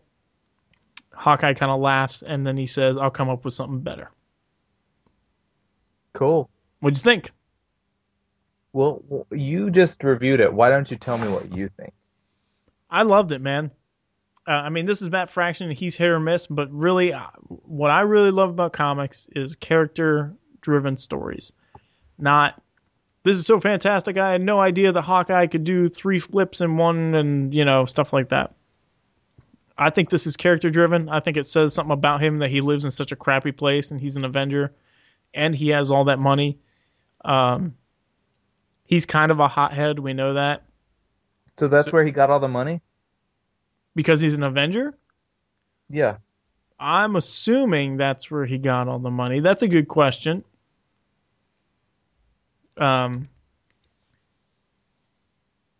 Anyway, I like Fraction's writing. I like how he says some Spanish-sounding stuff, like he didn't know what was going on.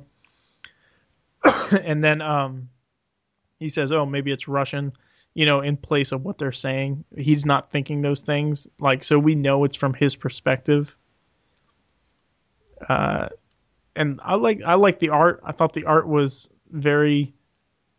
I like how he showed the rain and how everything was dripping, and I like how he got beat up. It was a great story. I hope it continues like this. I will read and buy this as long as the stories are this good. What did you think of the art? I really enjoyed the art a lot. I liked it because it wasn't super stylized to the point that you couldn't tell what was going on, but it was stylized to the point where it was an offshoot, something special. It wasn't your run-of-the-mill story. Let's match up just any artist to take on this story. It was basically like, all right, this artist for this writer for this story. So it means a lot when the editor does that, Mm-hmm. I loved it. I'll be reading this title. How about you? Well, the exact opposite. I felt like this title was a huge waste of my time. I could have been reading some old trade. I hated the art. The story was jumping around, getting me dizzy. And then when it was finally over, I couldn't really have cared any less about what had happened. I was just very bored, and the art was like making me want to cut myself. That's terrible. What about the art? It was awful. I'm sure the guy's a nice guy. I just don't care for his style. It was just not my type. Can you be more specific or no? Well, because I don't like to say that people suck, I want to be respectful because I'm sure he's, because that's an art that you appreciate. But for me, that art looked juvenile. I really liked it. I mean, okay, on the second to last page where it's raining, you can see the background of the city through the rain. To me, that's not juvenile. That's like a really good interpretation of... do you like Mike Allred's art or no? No. Okay. No. All right. Why I'm not? At that page right now. I'm just...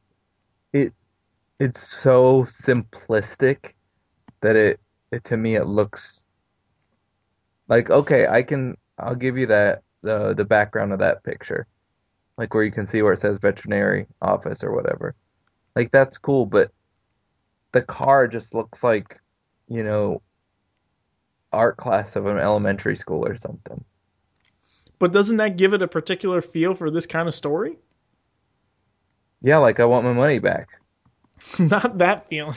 Not the feeling that you get in your gut.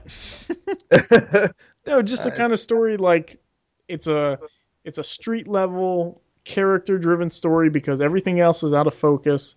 You have the people, and that's what really matters. No, I It's don't not like it. It's not what you get. No, like put one of the Kubert brothers on this, and I'll be happy. I would like it a lot less if it was like that. I got to be honest with you. It would feel like every other book. It would feel like Fraction's book on like his Defenders book. It would feel like Iron Man. This feels like something special. It really complements the script.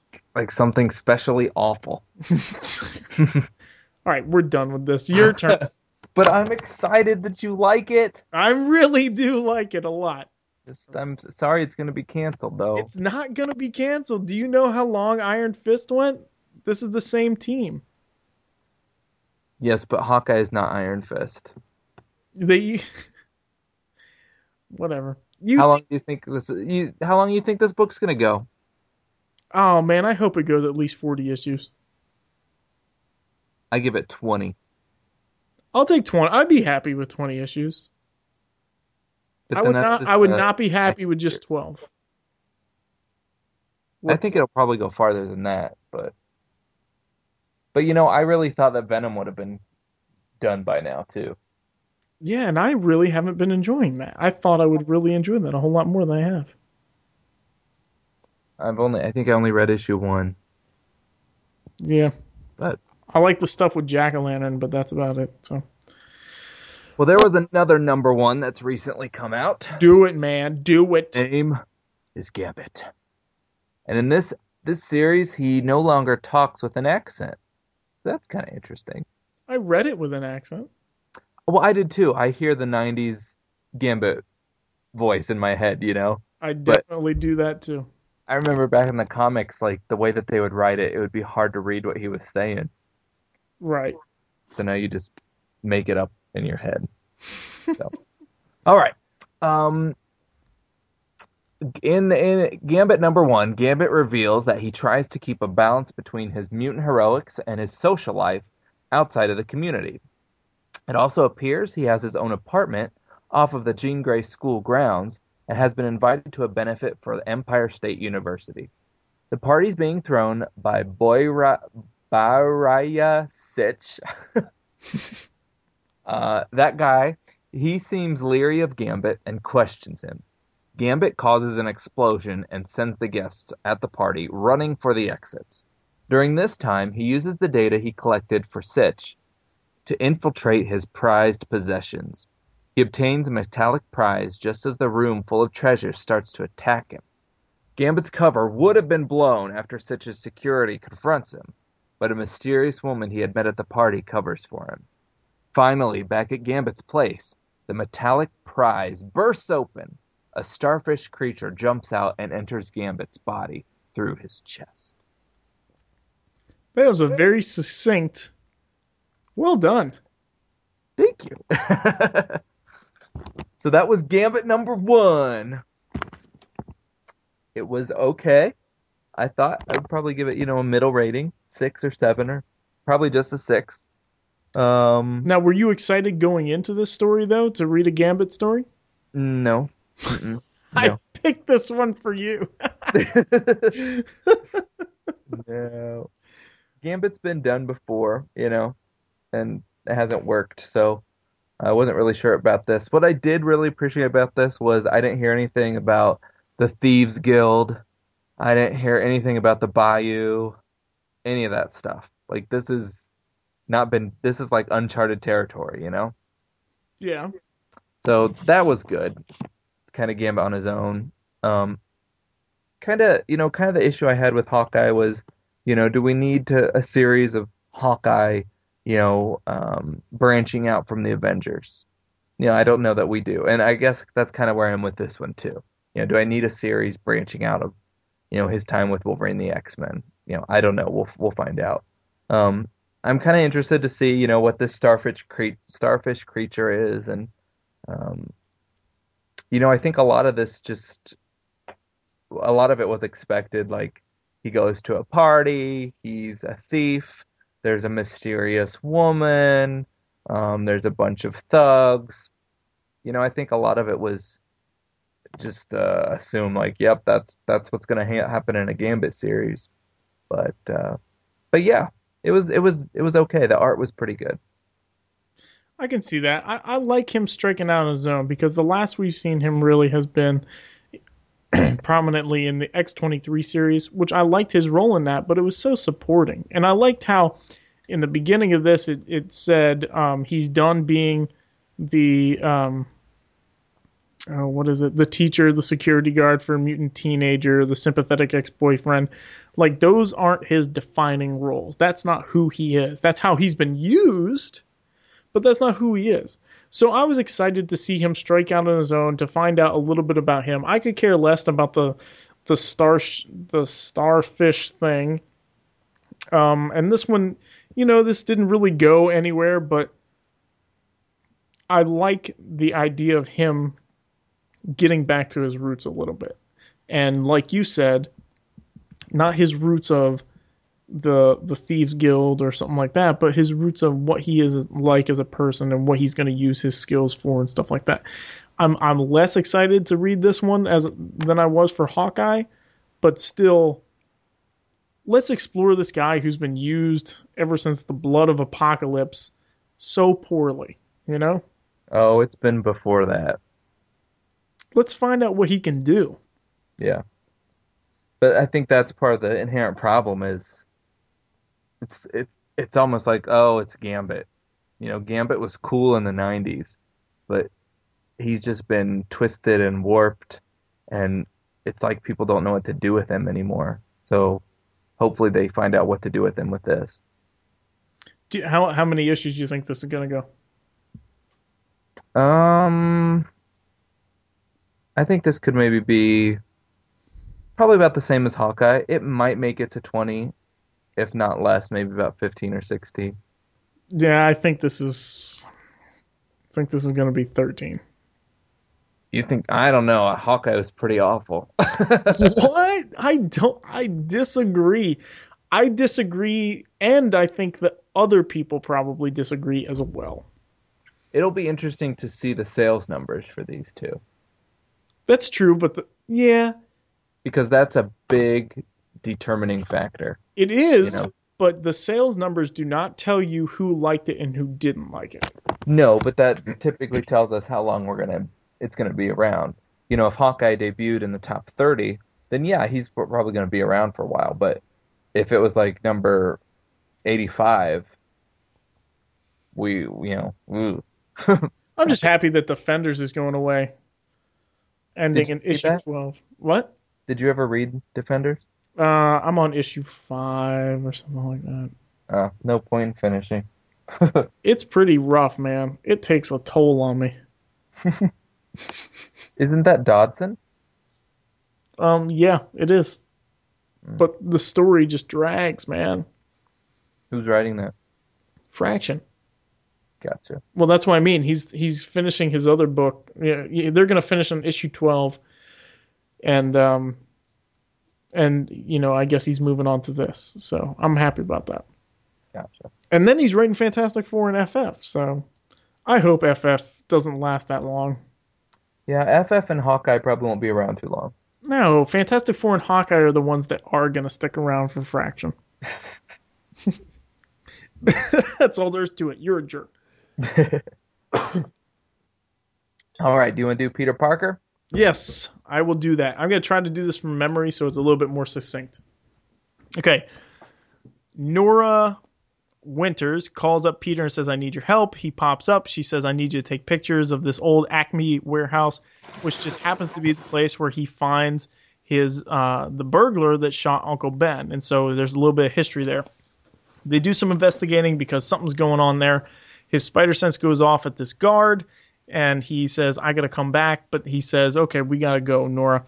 He saves Nora from confrontation. She thinks he wimped out. Robbie tells Nora, didn't anybody tell you that's where the burglar was caught that shot Uncle Ben? He goes back. He finds out that the Brand Corporation, which is an offshoot or was an offshoot of Roxxon, is digging or something, and they're doing some testing, and they're about to blow all these immigrant workers and trap them all under there.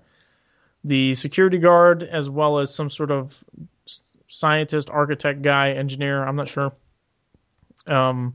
He tries to stop them, but the security guard tries to blow the tunnel. The tunnel blows. He gets really upset because he thinks all the guys died. He goes digging for the guys a little bit. He finds them, gets them out, and then the whole building collapses. Jameson makes a speech later. Sorry, man. And says, this building is a historic building. We'll rebuild something better here and revitalize the area. Basically, it was written by Roger Stern and the art by De La Torre. And it was kind of a throwback. It kind of bridged the gap between current Spidey, actually more brand new day Spidey, and his roots all the way back to the first story with Uncle Ben. It felt a little forced at times, yet I really appreciated what they were trying to do. Kind of getting them back to his roots, kind of revitalizing that, saying what the Peter Parker book was about. I don't think it had to be a Peter Parker book. It depends how the sensational books come out. They're doing the .1s for everything. Yeah. But I did really like the art a lot. I thought it was good. It was not only good for this story, but very interesting the way it was stylized, and good poses for Spider-Man. Some good action stuff, that you don't get to see those type of poses too often anymore. Yeah, I think I pretty much agree with you. It was interesting that that's where it went back to, the Acme Corporation, and I loved the asterisks where it took us back to Amazing Spider-Man 234, 235, and 236. Like, it made the issue matter, Right. I love those. So that was really cool. The art was all right. It was just all right, but I think the story was pretty good. Well, I'm very interested. This is obviously one of the 50-year anniversary special issues. I like the cover with Romita. And I'm interested to see how the other issues are going to do as well, The other what? The .1s? Yeah, the other .1 issues. Yeah, this was a surprise. This was just off my radar. I didn't even know this was coming out. Man, I post them every Monday. What's coming out? I said it was off my radar. It's a program. Okay. All right. Last book. Go for it. All right, wrap it up with AVX number 9. We're a little bit behind on this one. That's okay. AVX 10 comes out next week, but AVX 9 had a lot going on, so we wanted to cover This it. came out last week. I guess it did, but still. Okay. You're right. It did come out last week.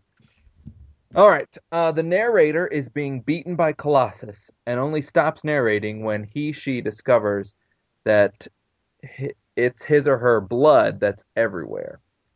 Did that make sense? Yes. Okay.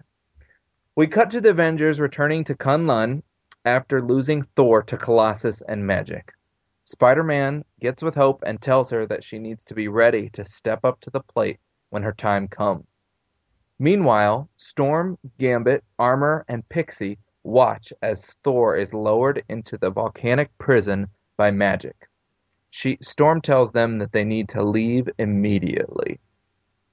Meanwhile, in Ethiopia, Emma reveals to Cyclops that the Avengers are in Kunlun.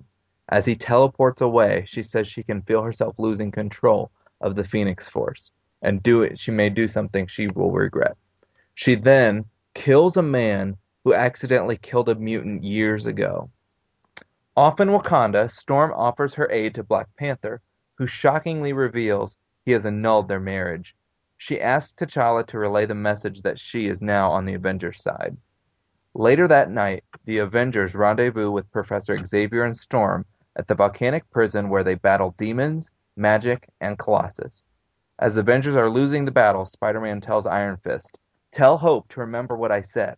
He then pulls the other Avengers out of the battle and tells them to escape with the formerly imprisoned Avengers. Spider-Man uses comedy to distract Colossus and Magik, but also convince them to use their powers against each other after defeating him.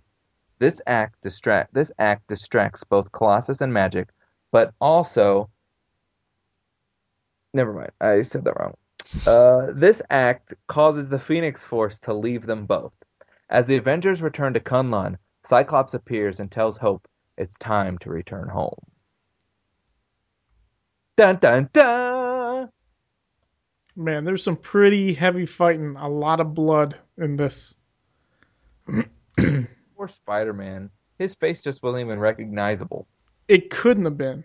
Like, there's a gaping hole where his mouth was. Yeah. Poor guy. It reminded me of Morlun. He just kept getting beat and beat and beat. But I think... Go ahead. No, you go. I think this was probably my favorite issue of AVX so far. This is what I wanted. I wanted Avengers fighting X-Men, and I wanted action and lots of it. And this was probably, this is definitely my favorite issue. I thought the art was brilliant. The Kubert brothers could draw anything. I just loved their art. There was so much going on, whether it was fighting or like the story moved. I felt the story moved in this issue. Like stuff was happening. We see, Black Panther and Storm, they're done. We see Emma losing control. Cyclops has found out where they are. The Avengers rescue the other Avengers. Colossus and Magik lose the Phoenix Force.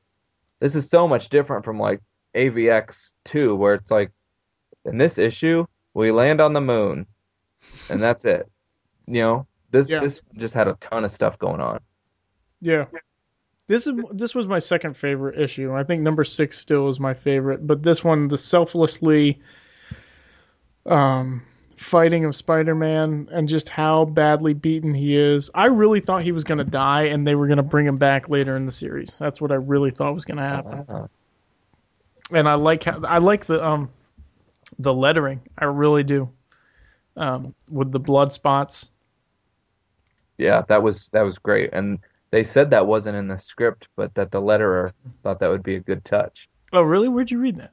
It was on Comic Book Resources. They did an interview with Tom Brevoort. Yeah. And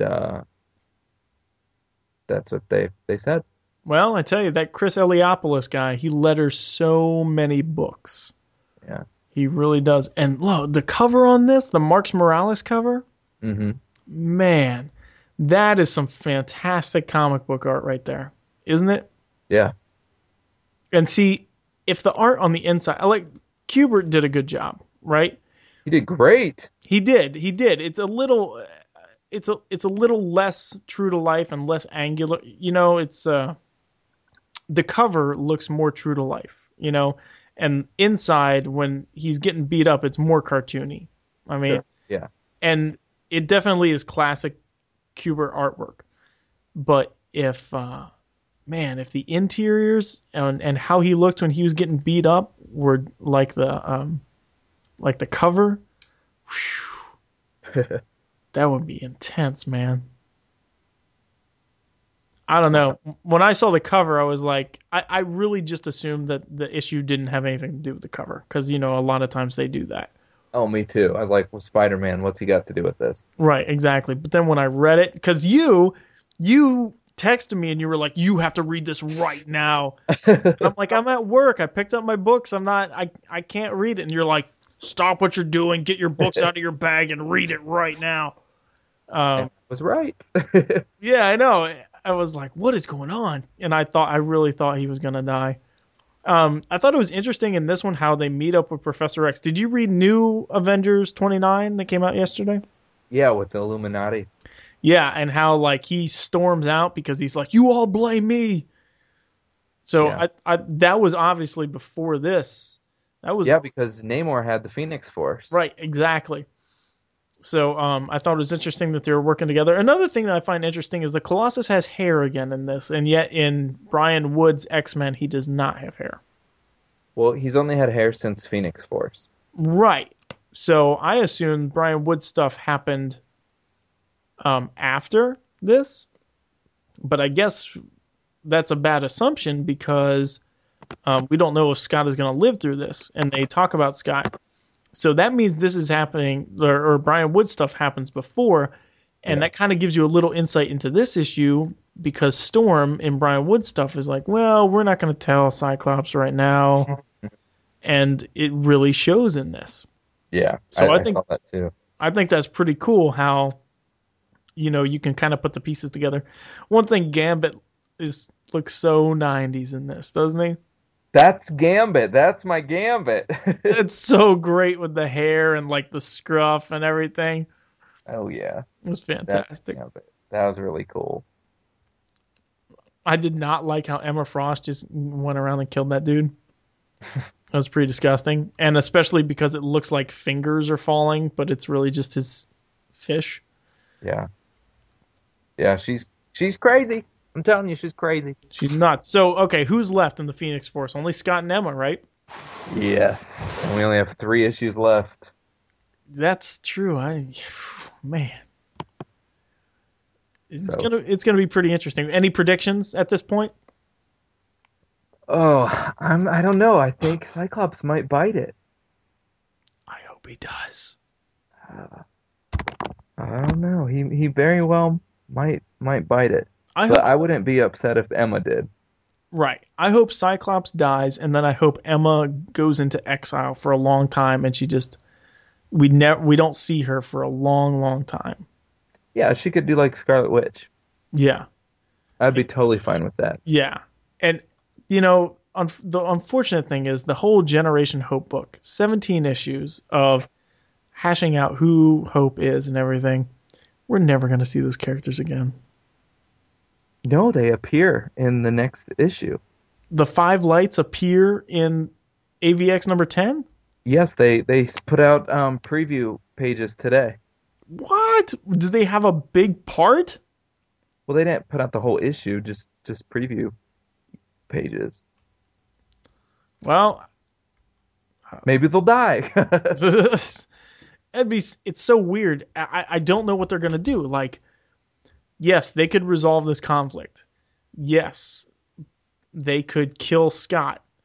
But if they take away the mutant thing, where it's humans and mutants, there's no, animosity there or wariness or anything. But how are they going to take care of the, no more mutants being born problem? Are they going to, if they reverse that, then I will definitely think that we are in a different era. Because after Genosha and then House of M, where they just wiped out all the mutants on the entire planet, it's been like we will actually enter a new era. It will be such a change in the comic books. Well, the whole No More Mutants was a Joe Quesada thing. He said that there were just way too many mutants. Everybody you knew was a mutant, and it wasn't. He was like, why are they feared and hated? It's every other person, And unfortunately, they put the cat in the bag.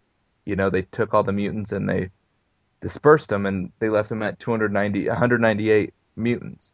And as they started to die and no more could come about, a lot of people in Marvel just said that was a bad decision that should have never been made. Well, Joe Quesada is not the editor-in-chief anymore, so I think the cat's coming back out of the bag. Well, what do you think about that decision? I thought it definitely something needed to be done, but I don't think that was maybe no more mutants, but pick better mutants, or make it so that mutants can still be born or something. But they just depowered everybody except for most of the X-Men. And then the other ones that weren't depowered were weird, odd, strange characters. Right. Like Rhapsody. I wish they explained why most of the X-Men didn't get... I mean, it's comic books. You can come up with some explanation, Yeah, because they even just the people that Scarlet Witch felt she was closest with, or that she knew, or something like that. Right. It was very dumb. It's like Polaris lost her powers. That's it. Okay. That's weird. I thought I thought it was a good decision. I liked how they wiped out Genosha. Grant Morrison did that. Man, it was devastating. 16 million, you know? Yeah. And then I liked the No More Mutants thing. I thought that was really interesting. And I don't think I read the No More Mutants. I think I read No More Mutants before I read Genosha, so it didn't have as much of an impact, you know? Oh, yeah, it wouldn't. So, but putting it in perspective now it's quite something, you know? And so I'm really interested to see how they're going to turn that around, if they're even going to address it. Yeah, who knows? But with the one, if you go to the page, not the cover page, the one after that, where it says story by, and it lists all 8 million of them, you know that those guys are probably putting their heads together. I mean, especially because Bendis is the one that did the No More Mutants. He's, you know, I'm sure he has a creative way of putting them back. Between him and Hickman, you know? Well, and with every single title basically coming out of AVX, they have to be working together. Right. What is so weird to me is that Brubaker, the only Marvel book he's going to be doing after AVX, is Winter Soldier. That's been announced. No, he said that he's done superhero comics for a long time. I'm just so surprised that this is how he finishes up. Because Captain America number 19 is his last one. And he said, yeah, I'm done with superhero comics. I will keep writing Winter Soldier as long as they'll have me. But after that, I'm going to concentrate on other stuff. Well, he wrote such a perfect series. Like, he just did it right. It's kind of hard to top yourself, or where do you go from there? Yeah. Now, you weren't a fan of his X-Men stuff, right? Not so much. Okay. And then I wasn't a fan of his Secret Avengers. So but his Cap was so good. Right. Exactly. So maybe he's got his niche and he's moving on. Yeah. I don't know. Either way, AVX 9 was one of the best of the bunch. And if you're looking for an action-packed issue, pick it up. Yeah, definitely. Now, are you, on the whole, before we move on to our Dina Awards, on the whole, are you happy or not happy with how AVX is? I'm happy with issue number 9. But as a whole, it's not been what I wanted. Gotcha. I've been my expectations were low, so I've been fairly happy with everything I've seen. Mm-hmm. My interest is definitely peaked about where it's going. Yeah, this is the most excited I've been about it. But in the last episode, I just wanted to see 12 issues of the X-Men and Avengers beating the crap out of each other, and it turned up into being possessed. 5 X-Men get possessed by the Phoenix Force and just hide. But I think it's interesting how it's creating a divide. You had to deal with the divide of Wolverine and the X-Men. You had to deal with the schism. And then now, pretty much the lines were, okay, you're either a mutant or you're an Avenger, except for Wolverine. And now it's like everybody's saying, whoa, this isn't cool. And so it's kind of going back the way it was. I think that's pretty interesting. Well, but is there still a schism then? Well, we know that there's 2 titles. We know that we're going to have an all-new X-Men, and then we're going to have X-Men Legacy, and we're going to have Wolverine and the X-Men. We know that Wolverine and the X-Men is going to continue. So there's possibility that there's going to be a schism. And, even though we say, okay, well, they reset it so quickly, they may have reset it so quickly within this time frame, but by the end of this, it will have been like a year, right? Or a year and a half even? Well, Uncanny X-Men is going to close out at issue 20. So that's almost 2 years. Oh, no, it's not. It's 10 months. It's 10 months. Because they double ship. Yeah. I don't know. Yeah, I would have liked to have seen it develop a little bit more, because when you write for trades, you're only writing 6 issues for one story. So you can't go, your timing can't progress if you're writing for trades. Like, you could do 20 issues worth and it could be a few years. And you can say, okay, well, it's been like this. This is the new established status quo. But if you're writing just like, oh, we got into a fight in space one day over 6 issues, then it doesn't work. The schism hasn't been around that long. Yeah. It's tough. It's tough to be a writer. All right, let's move on to the Tinas. The Tina Award. All right, my man, how many you got? 3. Oh, I got 3 also. Awesome. Hit me. Ask me how I feel.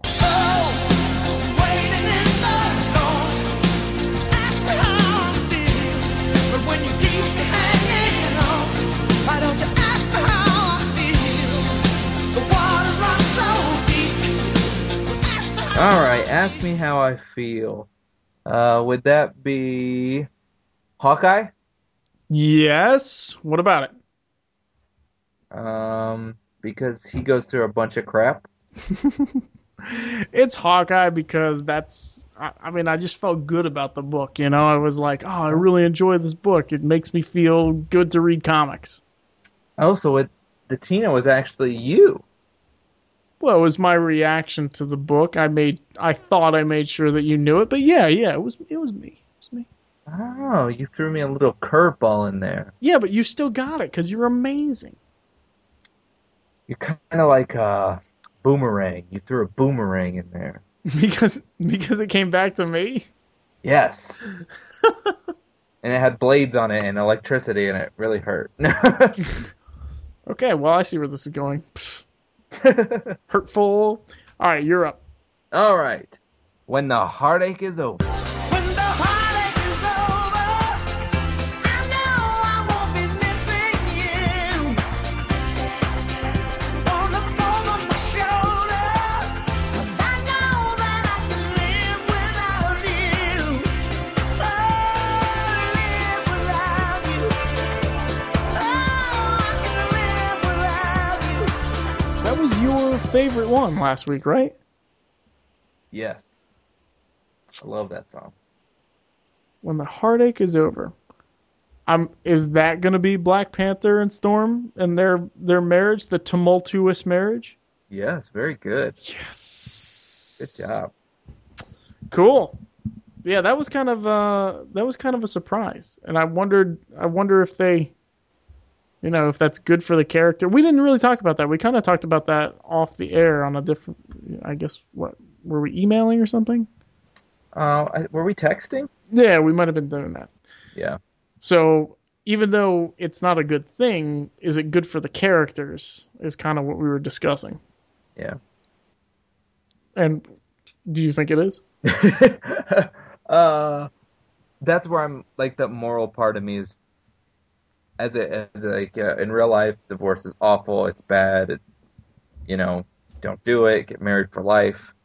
In comic books, it's like finally Black Panther and Storm aren't together anymore.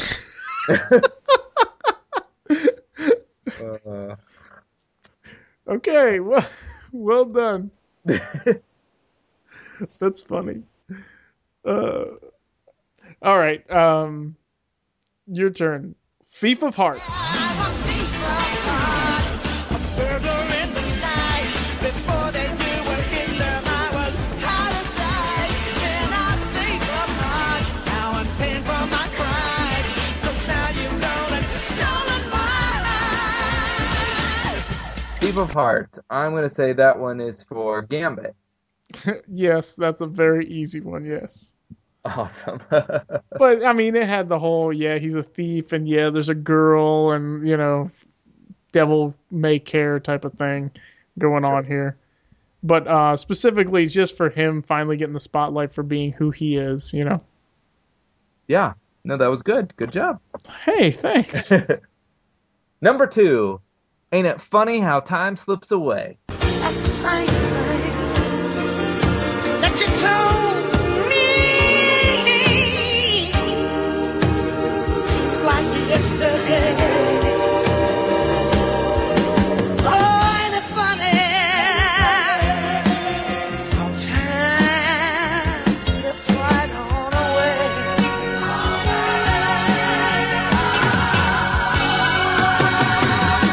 I'm going to go with how Spider-Man went back to the Acme building where where the burglar was caught that shot Uncle Ben. Yeah. Are you reading my notes? No, this is... I was wondering about this. Like, when we first started this thing, I was like, man, there is no way. Do you remember how bad we were at these? I was pretty good. Okay. I mean, I don't remember how bad I was, but I always wondered, I was like, man, this is like, guess number 3. But we were really hitting them, you know? Yeah, you're right. I do remember that. So, yeah, I thought it was interesting, and I love how Roger Stern tied it all together, but it has been so long. So, yeah, good one. Good one, man. Your turn. All right. Let's see if you can do this one. I See Home. 'Cause I see home. I see home. I see home. I see home. Yes, I see home. Sometimes it doesn't work out. I see home. Is this a famous Tina song? No. Okay. No. I would say I See Home would be... Is it Hope? Oh, that's a good guess, but no. No. Is it Spider-Man? Yes. All right, I won. No, what about Spider-Man?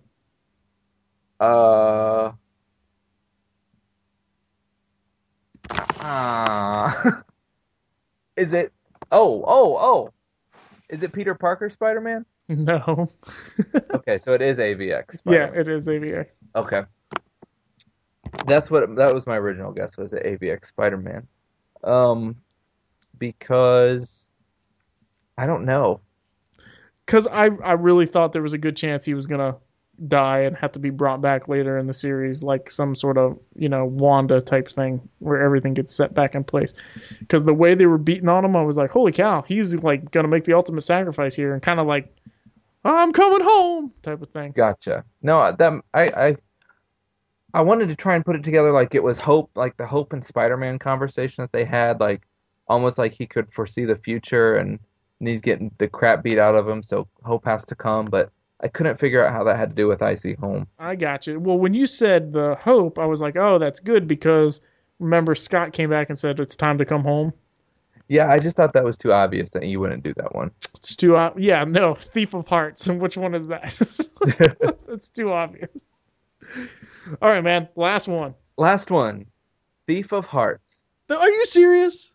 Play the clip. I'm a thief of hearts, a burglar in the night. Before they knew where Hitler, I was out of sight. Then I think of heart, now I'm paying for my crimes.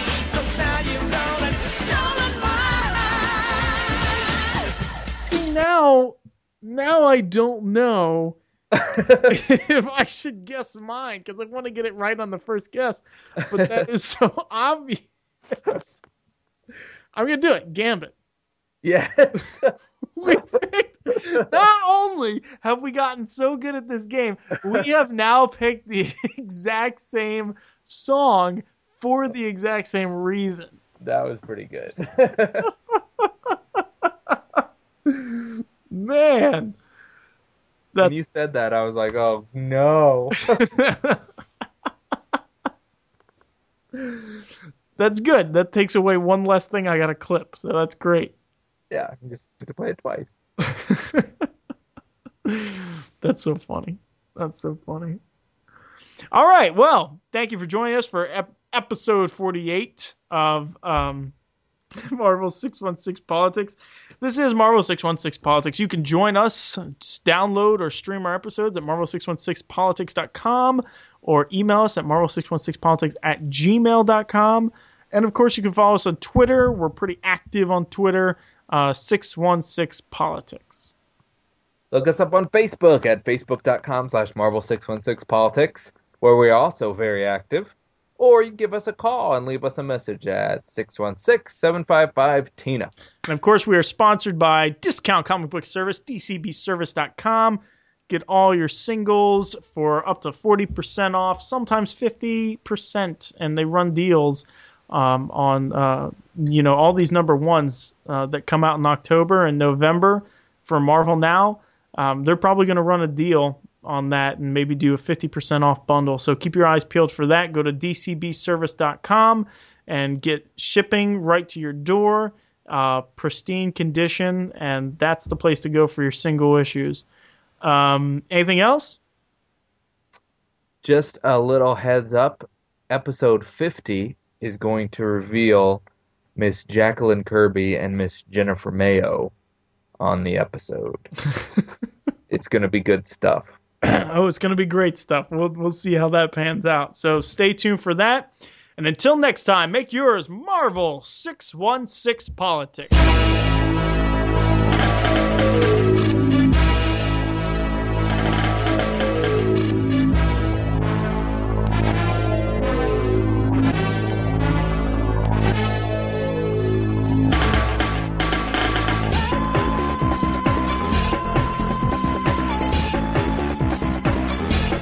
I can't believe how long we spent on that.